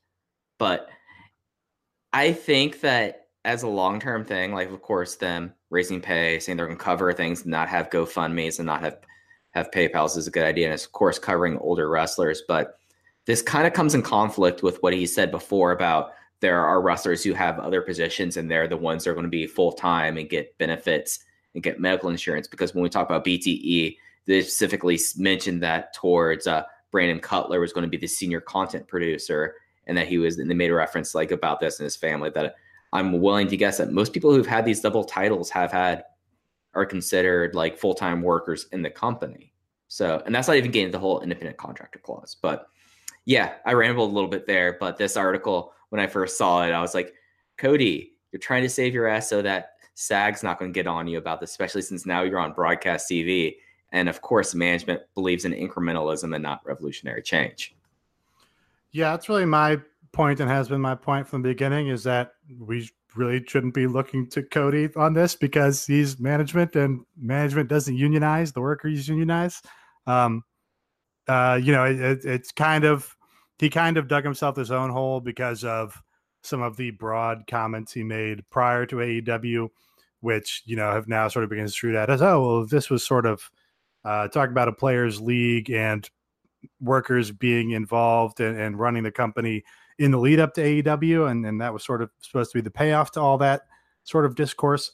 But yeah, I mean, this is, he's management. He's not the friend to the worker. If you're management, he's the enemy to the worker, I guess is the takeaway that we should really have. But I guess he sort of enunciated this a little better than he has in like the Scrum comments that he's made in the past, which, perhaps is not a surprise since this was like a affiliated publication to the company that's going to be running the show.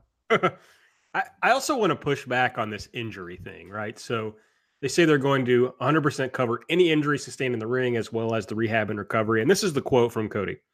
We're not going to have a PayPal fund going around for somebody who gets hurt. You know me. You've seen my smile. I am above board. That's the most frightening part of this article. Yeah. I have to imagine he meant that like ironically when he said it, but that does not come across when you transcribe an interview into text. No. Yeah. And what I kind of want to push back on is you hear that a lot about WWE, right?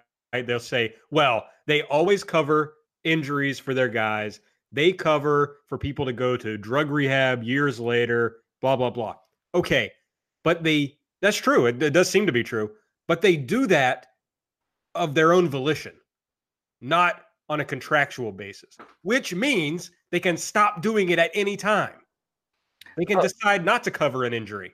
Oh, absolutely. And when you say you're going to 100% cover injuries in WWE, that means you're more often than not getting paid your downside. So you have a loss of income because you're going to be sitting at home and not getting money from the gate because how the WWE anachronistic formula works. But right. So there's a few questions that have to be asked. Are you paying medical bills? Mm-hmm. Okay. Are you replacing the person's earnings or paying them some sort of income during that time, which is important? And the other question that comes up from my perspective is, will you put that in writing? Yeah. Will you agree to do this contractually so that you can be held accountable for it if you don't do it. Because the way that he's putting up there is like, you know me, you trust me, you're management.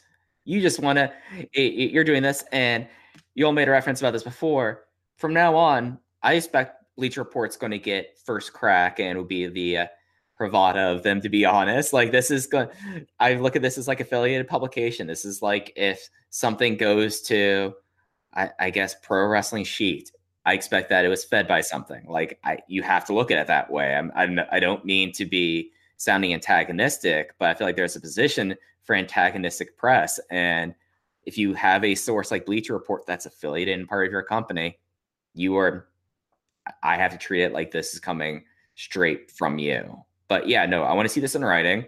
If you say that there should be some sort of way to look out for people, especially older wrestlers, how are you going to do so? Show me a plan, because the fact that you have the wrestlers involved in management here has so many conflicts of interest, and there's a lot of different ways that I'd be like, oh yeah, I know, guys, you know, I've got you. Oh, you broke your ankle on the show.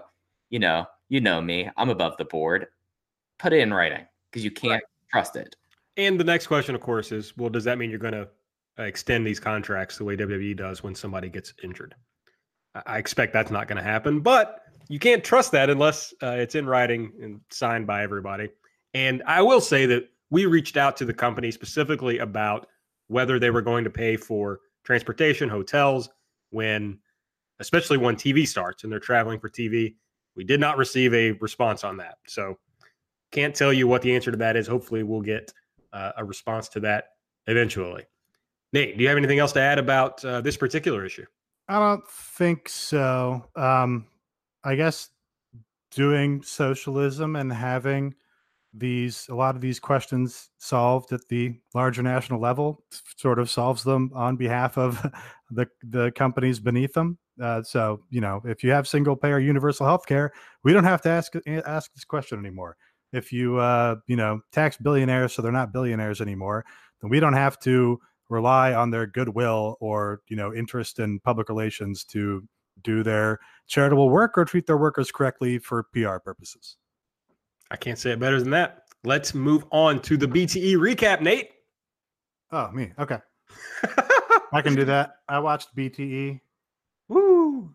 I should also mention I just started watching this prior to us going on the air here.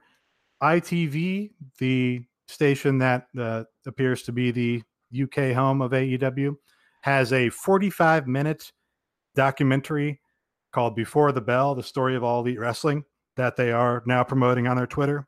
I started it, and it seems to be pretty well produced. It really seems to take a lot from like the interviews that Cody was doing on Road to Double or Nothing, and some other interviews that I have not seen before, like with DDP and stuff, and put those together with like BTE footage and footage from New and footage from other shows that these guys have appeared on in the past. So I'm like halfway through it right now, but if that's what they're going to put on the air before the buy-in and before the pay-per-view, I think that's a nice piece of business they got right there. Anyway, is that more Jack Whitehall on that? No Jack Whitehall on this. We didn't discuss that really, but this guy that they had on the most recent Road 2 show appears to be a very famous UK comedian who is identified as a good friend of Tony Khan. That's Jack Whitehall. He is not on this documentary, but there is also a full interview between Tony Khan and Jack Whitehall on the All Elite Wrestling channel. So lots of content to consume, you guys. Lots of vlogs out there for the taking.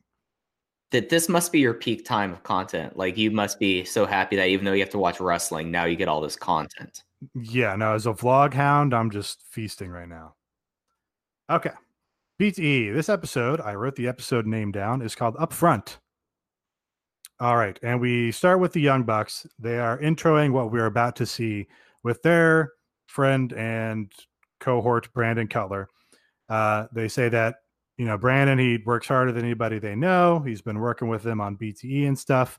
And they know that he's been struggling with providing for his family because he basically got back into wrestling and has been on the indies after he was out for 7 years prior to that.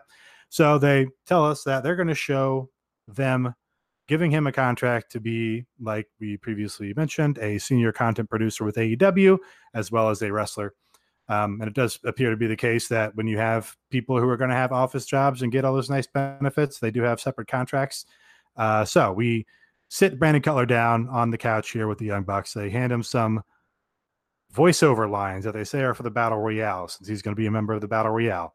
It's actually a devious swerve, because the last line here of the VO that they read is him saying basically that he's going to be a full-time content producer and wrestler with All Elite Wrestling. Obviously, another very emotional moment for him, because he's getting what one has to imagine is like his dream job, doing this full-time, and one presumes being paid well for it, or better for it. So we get Brandon having a nice moment with the Young Bucks here.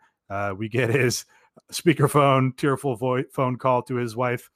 This is, again, they do a good job of showing these sort of human moments and, you know, kind of doing cute things or sweet things on this show.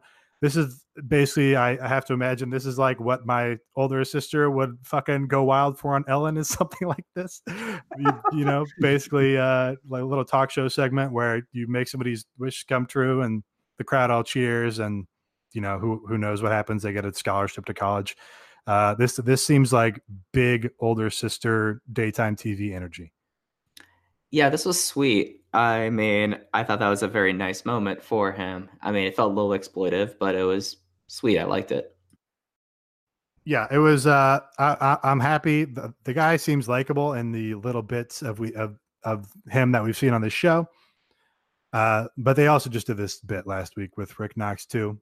So it was good. It was sweet. All right, next we have the Bucks are back outside some sort of venue somewhere in California. This is the same place we saw them talking to Pretty Peter Avalon on a recent episode. And now they are talking to young Jungle Boy, who conspicuously seems to be about the same height as the Young Bucks here when they're standing next to each other. So they are giving Jungle Boy his card for the Battle Royale. They're doing their thing where they like kind of berate or talk down to the people as like a bit. Nick Jackson does have a funny line where he says, "Can you even get into a casino? That's where the show is located." That made me laugh. It was just silly because he's a young boy who looks very young. So then they pull back and they reveal that Jungle Boy is also on the shoulders of the Luchasaurus. So they say, "Hey, Luchasaurus, you're, you know, carrying our wrestler around. Do you want to be in the Battle Royale too? Take a card." There's a good joke here where Nick says to Matt, "Nick, Matt, we're all full up. Our card's booked up." And Matt says, "Oh, that's fine. We'll just cut Michael Elgin." Everybody likes, a good joke at Michael Elgin's expense. Sure. Do you think it's, well, I'm not going to ask if you think. I think it's a bad idea that they're letting all these guys pick from a full deck of cards, because they're not going to end up with the right things. There's going to be like 2 people in clubs, 7 people with diamonds. That's right. No, there's way more than 21 cards in there. You could get, I don't know how many cards there are total. You could get 52. 10, 15, no, 10, 53, 14 people with the same suit. Right, they're using the joke, at least one Joker. You're right. But yeah, you could definitely get 10 people all with the same suit. That would ruin the match. And also, are they replacing the cards after they draw them? I mean, it changes the probability also. I mean, the last person could just end up with the Joker because they're the last person to get the card, or they're have to end up in a certain way. Or do they have to replace these? And then when 5 suits are drawn, then they remove the suit from the drawing pool. Somebody may not get the Joker. I know. That's right. There's too many cards there. And when we saw a Sean Spears vignette, he was drawing from a totally different pack of cards, presumably in a different city entirely. Just no operational security here by the Young Bucks. Mookie, how would you let this happen? Come on, Mookie. I know you love ELO and proper ranking systems. You should know that for statistical variance, unless you have a set 21 cards, 5 each, and you place the cards except for the Joker. Time for some game theory. Mm-hmm. Yeah, let's talk about some game theory here. Do you guys want to hear an interesting statistical fact? I would love to, Nate. So in a deck of 52 cards, if you shuffle a deck, statistically, it is a statistical improbability that any deck of 52 cards that has been shuffled in the history of mankind has ever been ordered the exact same way. So if you shuffle a deck of cards, of 52 cards, That's a totally unique sequence of cards that you hold in your hand in the history of humankind. That can't be true. This is what the statisticians tell me. I've got a statistician, a professional educator of statistics, will be coming over to watch Double or Nothing with me in a few days, and I ran this by him. He confirmed that this is statistically what we're led to believe. Okay, so but 5 seconds ago you didn't know how many cards were in a deck. I don't think I said that. Yeah, you Doesn't did. sound right. Yeah, When? you said 50. They're drawing from 52, and I was like, no, there's jokers in it. There's 54. No, Oh, I Aaron. I said 52, but Nate said, how many cards is in a deck? I don't remember that. Okay, maybe, but whatever. Send me 52 card pickup. I would have known that. Okay, sure. But so like you're saying, because the first pull can be any of the cards, and then you draw the next card, so it'd be one less of that. Then in the next card, that the probability is so high that you're just not ever going to be able to draw the same 5 cards. Not 5 cards. A deck of 52 cards. If you shuffle them and put them in a deck, And then you count them out. and just the order that the cards appear in. Okay, I see. is entirely unique in the history of mankind. If they're shuffled. I still don't necessarily buy it, but I don't okay. buy it at all. Yeah. Well, look it up in the stats books.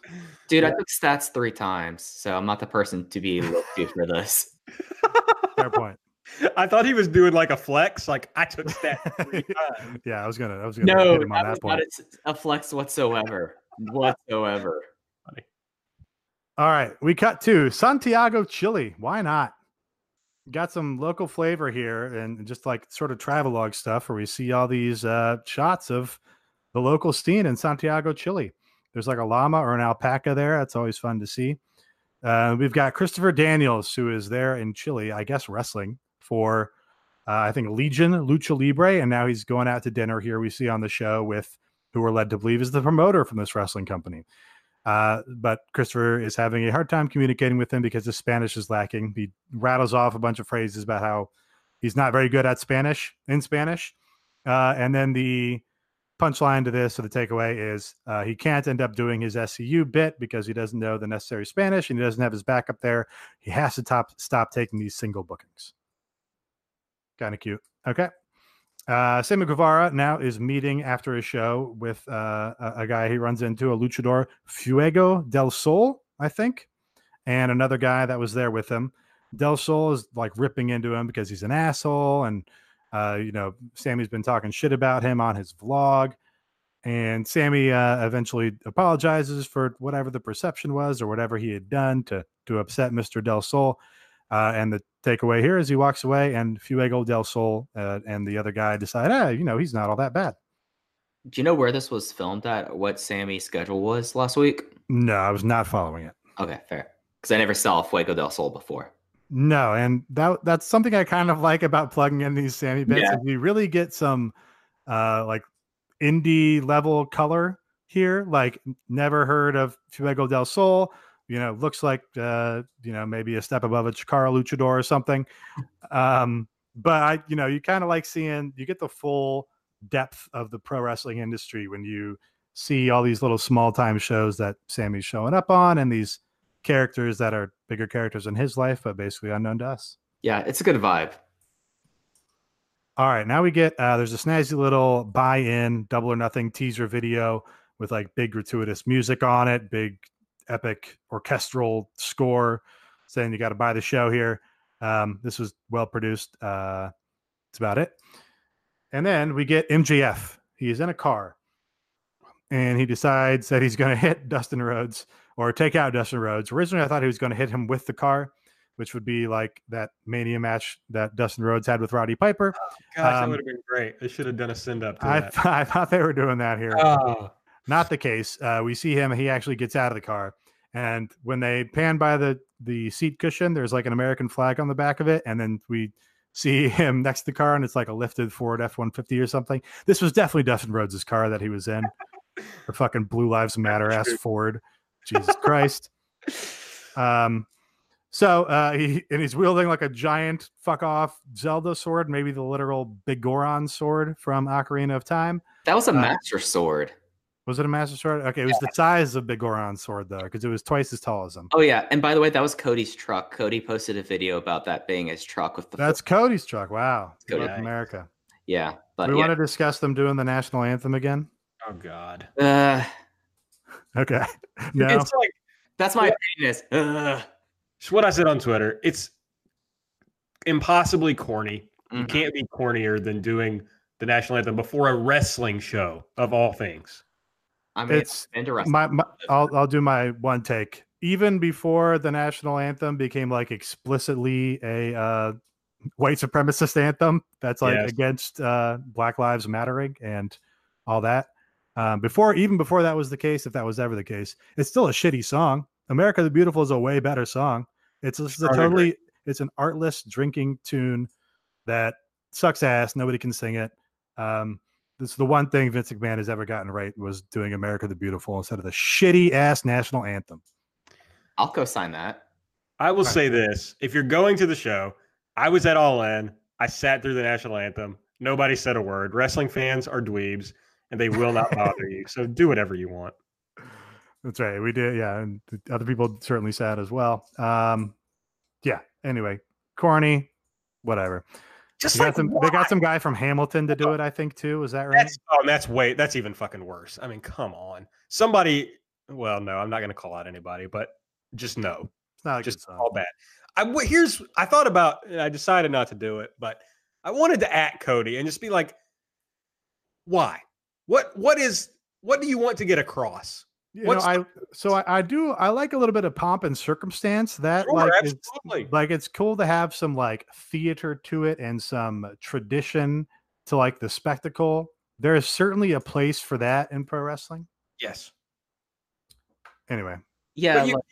But is he going to say like, I just want to say, I mean, I'm like cosplay or not cosplay. I'm like whatever in Cody now. Yeah. But it's like, if your answer is like, well, we're just blessed to get to do this here in the greatest country on earth. It's like they wrestle fucking everywhere. It's not special to this country. Yeah, not only that, like the only time that I've seen the national anthem work well in wrestling, and you're gonna expect me saying this, is in Dragon Gate when they do it before the world title match. They do open the Dream Gate title matches. Strong take, Mike. And even even with that, they even have moments that like people attack people during the national anthem, so it's not some fucking sacred thing. It's a part of the show. So it's just so corny. Dumb. It's corny, it's dumb, and it's a bad song. Yeah. If we had a better song, I would be much more okay with it. Like even the UK's theme, God Save the Queen or whatever, is just a better written song. Yeah. Nobody has any fondness for the melody of the national anthem. It's always long because people try to put their own take on it. No one wants to hear the take because everyone wants to sit down if they choose to stand up. There's like 100 more famously bad performances of the song than there are famously good. There's like Whitney Houston had one famously good one, and Marvin Gaye had one famously good one, and there's 6 famously bad ones you can take right off the top. The rest are like Fergie. Yeah. Roseanne. I remember going to a University of Miami game with my dad, Go Canes, and he actually counted the seconds because this is before everyone was listening. He was like, "Oh, we got this done under a minute. Great job, guys!" And he immediately sat back down. It's like biggest waste of time. I'll just say that to slightly steal and change a phrase, I wish we had a better national anthem, but that would take a better country. Thank you. Okay. Yeah. All right. Anyway. Being the elite. Where was I? He's got the big fuck off Big Oron Master Sword, and he approaches Dustin with it. And Dustin, this whole time, Dustin was like walking extremely slowly toward a gym in the distance, and you could tell he was slowing down to let MJF do all this comedic business.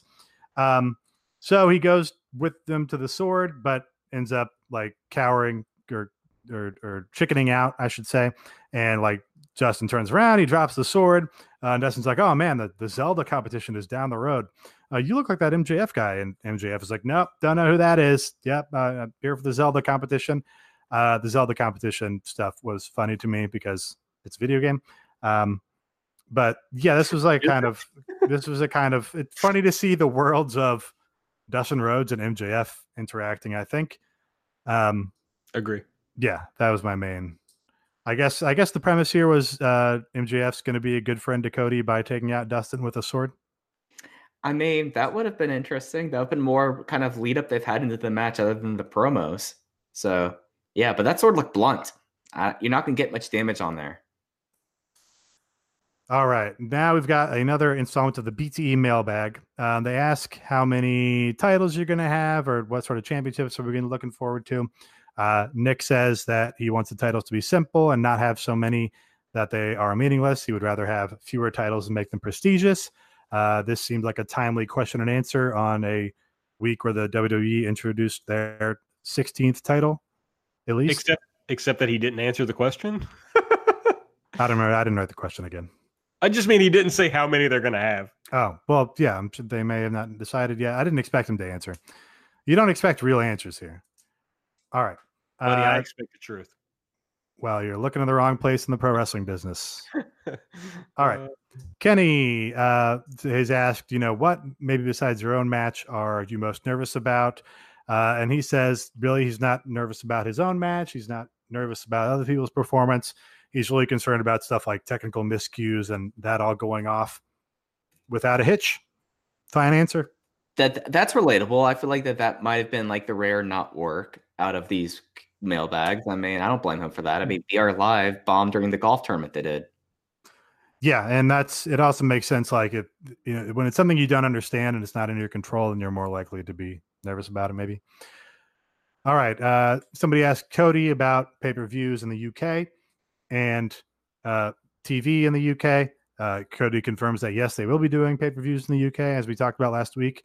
And he does a big wink and to the point about weekly TV and says you'll have to ask ITV if they're going to be doing weekly TV. So should also note on the full-length Jack Whitehall interview with Tony Khan, Jack just casually says something about, the show's going to be on ITV, and he doesn't mean the specifically the pay-per-view. And Tony's like, yeah, we're going to have the best distribution that they've ever had in pro wrestling. Even, no other company has had distribution as good as us between TNT and ITV. So we can pretty much, I think, take it as confirmed that they're going to be on ITV going forward.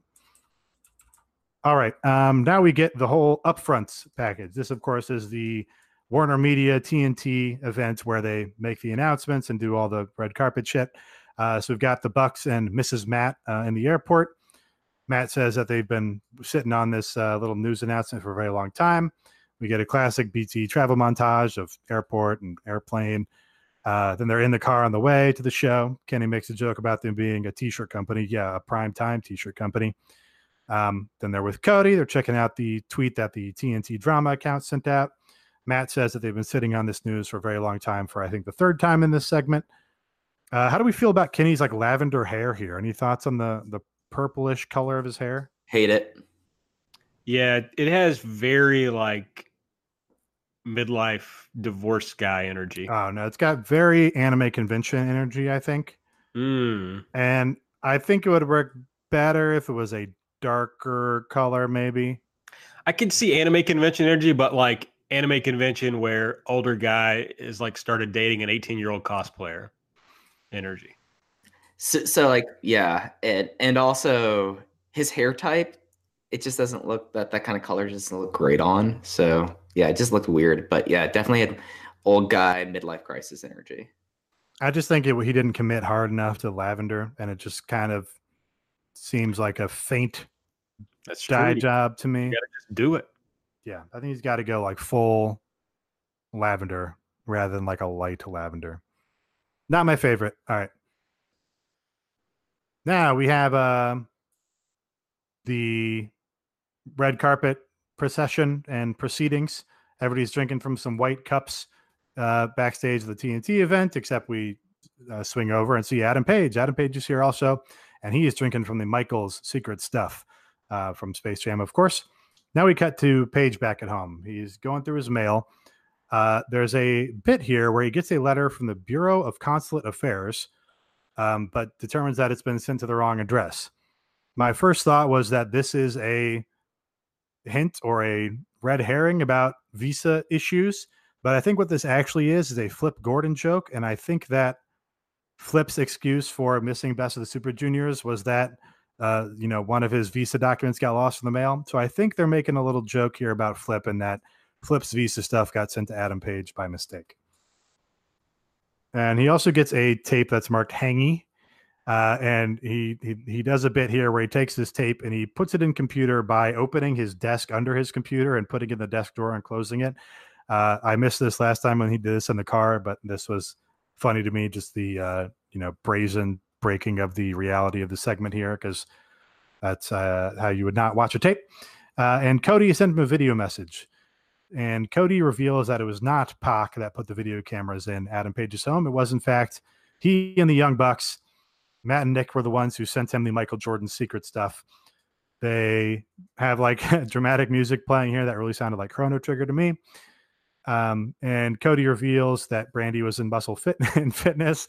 Says, "This my wife is in Muscle and Fitness." Just very funny line reads by Cody here, where he's diverting from the segment to just talk about his wife being in the magazine. And then Cody says, "You did the work. You had the secret stuff all along." It's revealed that it was in fact a placebo, just like in Space Jam. And he had the magic stuff inside him the whole time. He didn't need the anabolic steroids that Adam Page thought he was taking. And then Cody reveals that he's wearing Adam Page's t-shirt because he believes in him so much. He says, "There's a fucking horse on my shirt. You're a horse." That line had me crack up. Like Cody's line read in this whole entire thing. Like just going off on tangents about his wife, talking about how he's a horse and horses have to run. Like, it was great. Yeah, Cody delivered big time. This is why he gets all the funny shit on the show, because he turns this into a funny segment. He says again, go kick his ass, do the work. He talks about how do the work is his expression that he's been pushing, and other people are using it now, but he can't be mad about it. But he does want to get over the fact that I came up with this expression, which I don't know if that's strictly true. That seems like a high school football expression going back in the day rather, or something. But very funny Cody action here. And now we get I thought it was a Rock joke. Did I miss that? A Rock joke? Dwayne Johnson, The Rock. No. Where? Isn't that like a thing? Does he say that? I think so. Oh, okay. If I don't do the Instagram or whatever, so I have no idea, but maybe that's the joke. Okay. So we get an extreme close up on Hangman. He's fired up by Cody's pep talk. He's full gear ready. He takes off his street clothes and he's got his gear on underneath.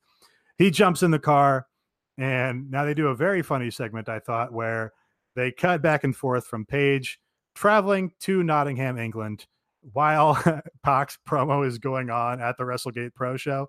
So you get the impression that Page is making this trip, across continents, really in the span of about a 2-minute wrestling promo. So, Page is screaming out the window, "I'm a fucking horse." And he's wearing his gear. He's walking down the street in England in his gear with his bag. And we get Pac's promo. He says, "I'm undefeated in 20 months. And then, of course, we get the Adam Page entrance at this show. People went absolutely fucking bonkers for Adam Page here to make the surprise appearance at this indie show and show up to challenge Pac and pay off this build. And, of course, get the match canceled. So yeah, this whole ending from the Cody segment on was like one of the absolute better episodes they've done. And it was really too bad that they, had to do this sort of scrambling stuff, but they made a nice little story about it, at least on this episode. Still would have rather had the match and what they're building to with Pac and Kenny or who else, but very funny finale to this episode, I thought. Yeah, quick follow up on the Adam Page stuff. He did a tweet that I thought we should mention here with a little graphic, the Full Gear Challenge graphic, and the tweet had some text here. He says, "After months of intense training, strict dieting, and regrettably supplementing my regimen with what I believe to be performance-enhancing drugs," it was apparently just water, "the Full Gear Challenge is now complete. I should have seen it all along. I was always full gear ready. Unfortunately, not everyone has EVPs to trick them into finding their self-confidence. To help them along, I will be auctioning off my Full Gear and Michael's Secret Stuff bottle, all autographed, and donating the proceeds to the National Eating Disorders Association. NEDA is the largest nonprofit organization dedicated to supporting individuals and families affected by eating disorders and serves as a catalyst for prevention, cures, and access to quality care. For more info on NEDA, visit nationaleatingdisorders.org. Let's all keep working to better ourselves, but never forget that you're always good enough for Full Gear." The sweet woke bay. I mean, absolutely a woke king, and just what a worker besides, takes this storyline that could possibly be construed as bordering on, some insensitivity to people's, health or workout issues or weight issues or whatever the case is, and just turns it on his head and says, nope, everything was good all along. You get the right message at the end of the story, and then he donates it to a charity. Just, he's operating at a higher level of workmanship than most people in this business. And wokemanship. Yeah. Workmanship and wokemanship. The Adam Page promise. All right. Well, I guess that's BTE. Yeah, I think that's the episode. Yeah. Hey, Transcribing Elite. I did make my Patreon pledge this past week. So join me. It's patreon.com/transcribing elite. It's a thing set up by a friend of the show, Skeech101 on Twitter, who is transcribing all Being the Elite episodes for folks with hearing impairments. So very good stuff. It's $3 a month. I would strongly suggest everybody who can afford to drop $3 a month on that, do it. Yeah. And one thing to be clear about this, he's offering this, or they're offering this for free. This is, you don't pay the $3 to get this. You're paying $3 to help fund it. So if you're, Mike, I should have said that. But yeah, so it's a service for people who have listening disabilities. So absolutely take a look at that. And he's been doing it for free ever since he started it.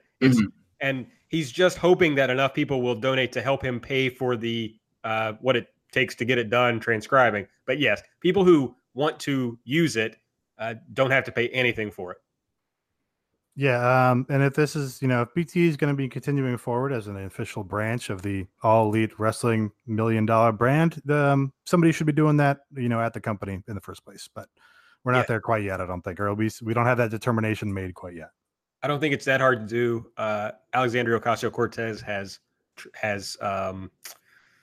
subtitles on all her Instagram stories, so I think it can be done. I mean, obviously she has some resources, but this is a company with lots of money. I think it could be done. And I want to be clear, in case it's not clear, that we don't have any other connection to Transcribing Elite. We're not getting any money out of it or anything. It's just that Skeech is a friend of the show, and I think it is a good thing. It can be helpful to people. Yeah, I have no connection to anyone or anything, just so that's clear. Yes. Independent wrestling podcaster. That's all. Yeah, he doesn't actually do anything else. Nope. Okay, well, anything else to add, gentlemen?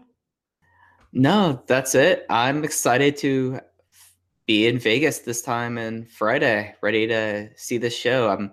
Me being the production person, I want to see what the production's like. And again, keep an eye on your podcast feed, probably Saturday night or Sunday morning for something really cool coming your way. I'm really excited about it. I've been telling the guys about this for a while now, and it's cool that this will get pulled off. Yeah, I'm bummed I'm not going to be there. If it's anything like All In, it's meant to be consumed in person. So it won't be the same experience on iPay-per-view or however I consume it. But I'm excited. It's the start of something new. It's going to be cool. And hopefully it's going to bring a lot more listeners to our show. So that's what I really care about. Yeah, I'm hoping it'll be good and justify our time investment here, especially this evening as we discussed a zillion different things for however long it's been. And I hope it delivers, and I hope it goes off without a big hitch or something, so there's not just insufferable discourse on Twitter for the next 2 weeks. Oh, God. I don't know when we'll be back with our review show. We haven't talked about that, but presumably soon we'll come back and tell you all what we thought about. Sometime after the show, I think. Yeah, yes, that's fair. Yes, and probably sometime after Mike gets back from Vegas, we will do that. So everybody have a great holiday weekend. Enjoy the show. Make sure you're following us on Twitter, obviously, at Everything AEW. Subscribe to the show either through our independent feed or through the Voices of Wrestling podcasting network. Leave us a rating. Leave us a review. Follow me at Aaron Like the Car. Nate is at Epitasis. Mike is at Fujiheya. I think that's it for this week. So for Mike, for Nate, I'm Aaron. We'll see you next time.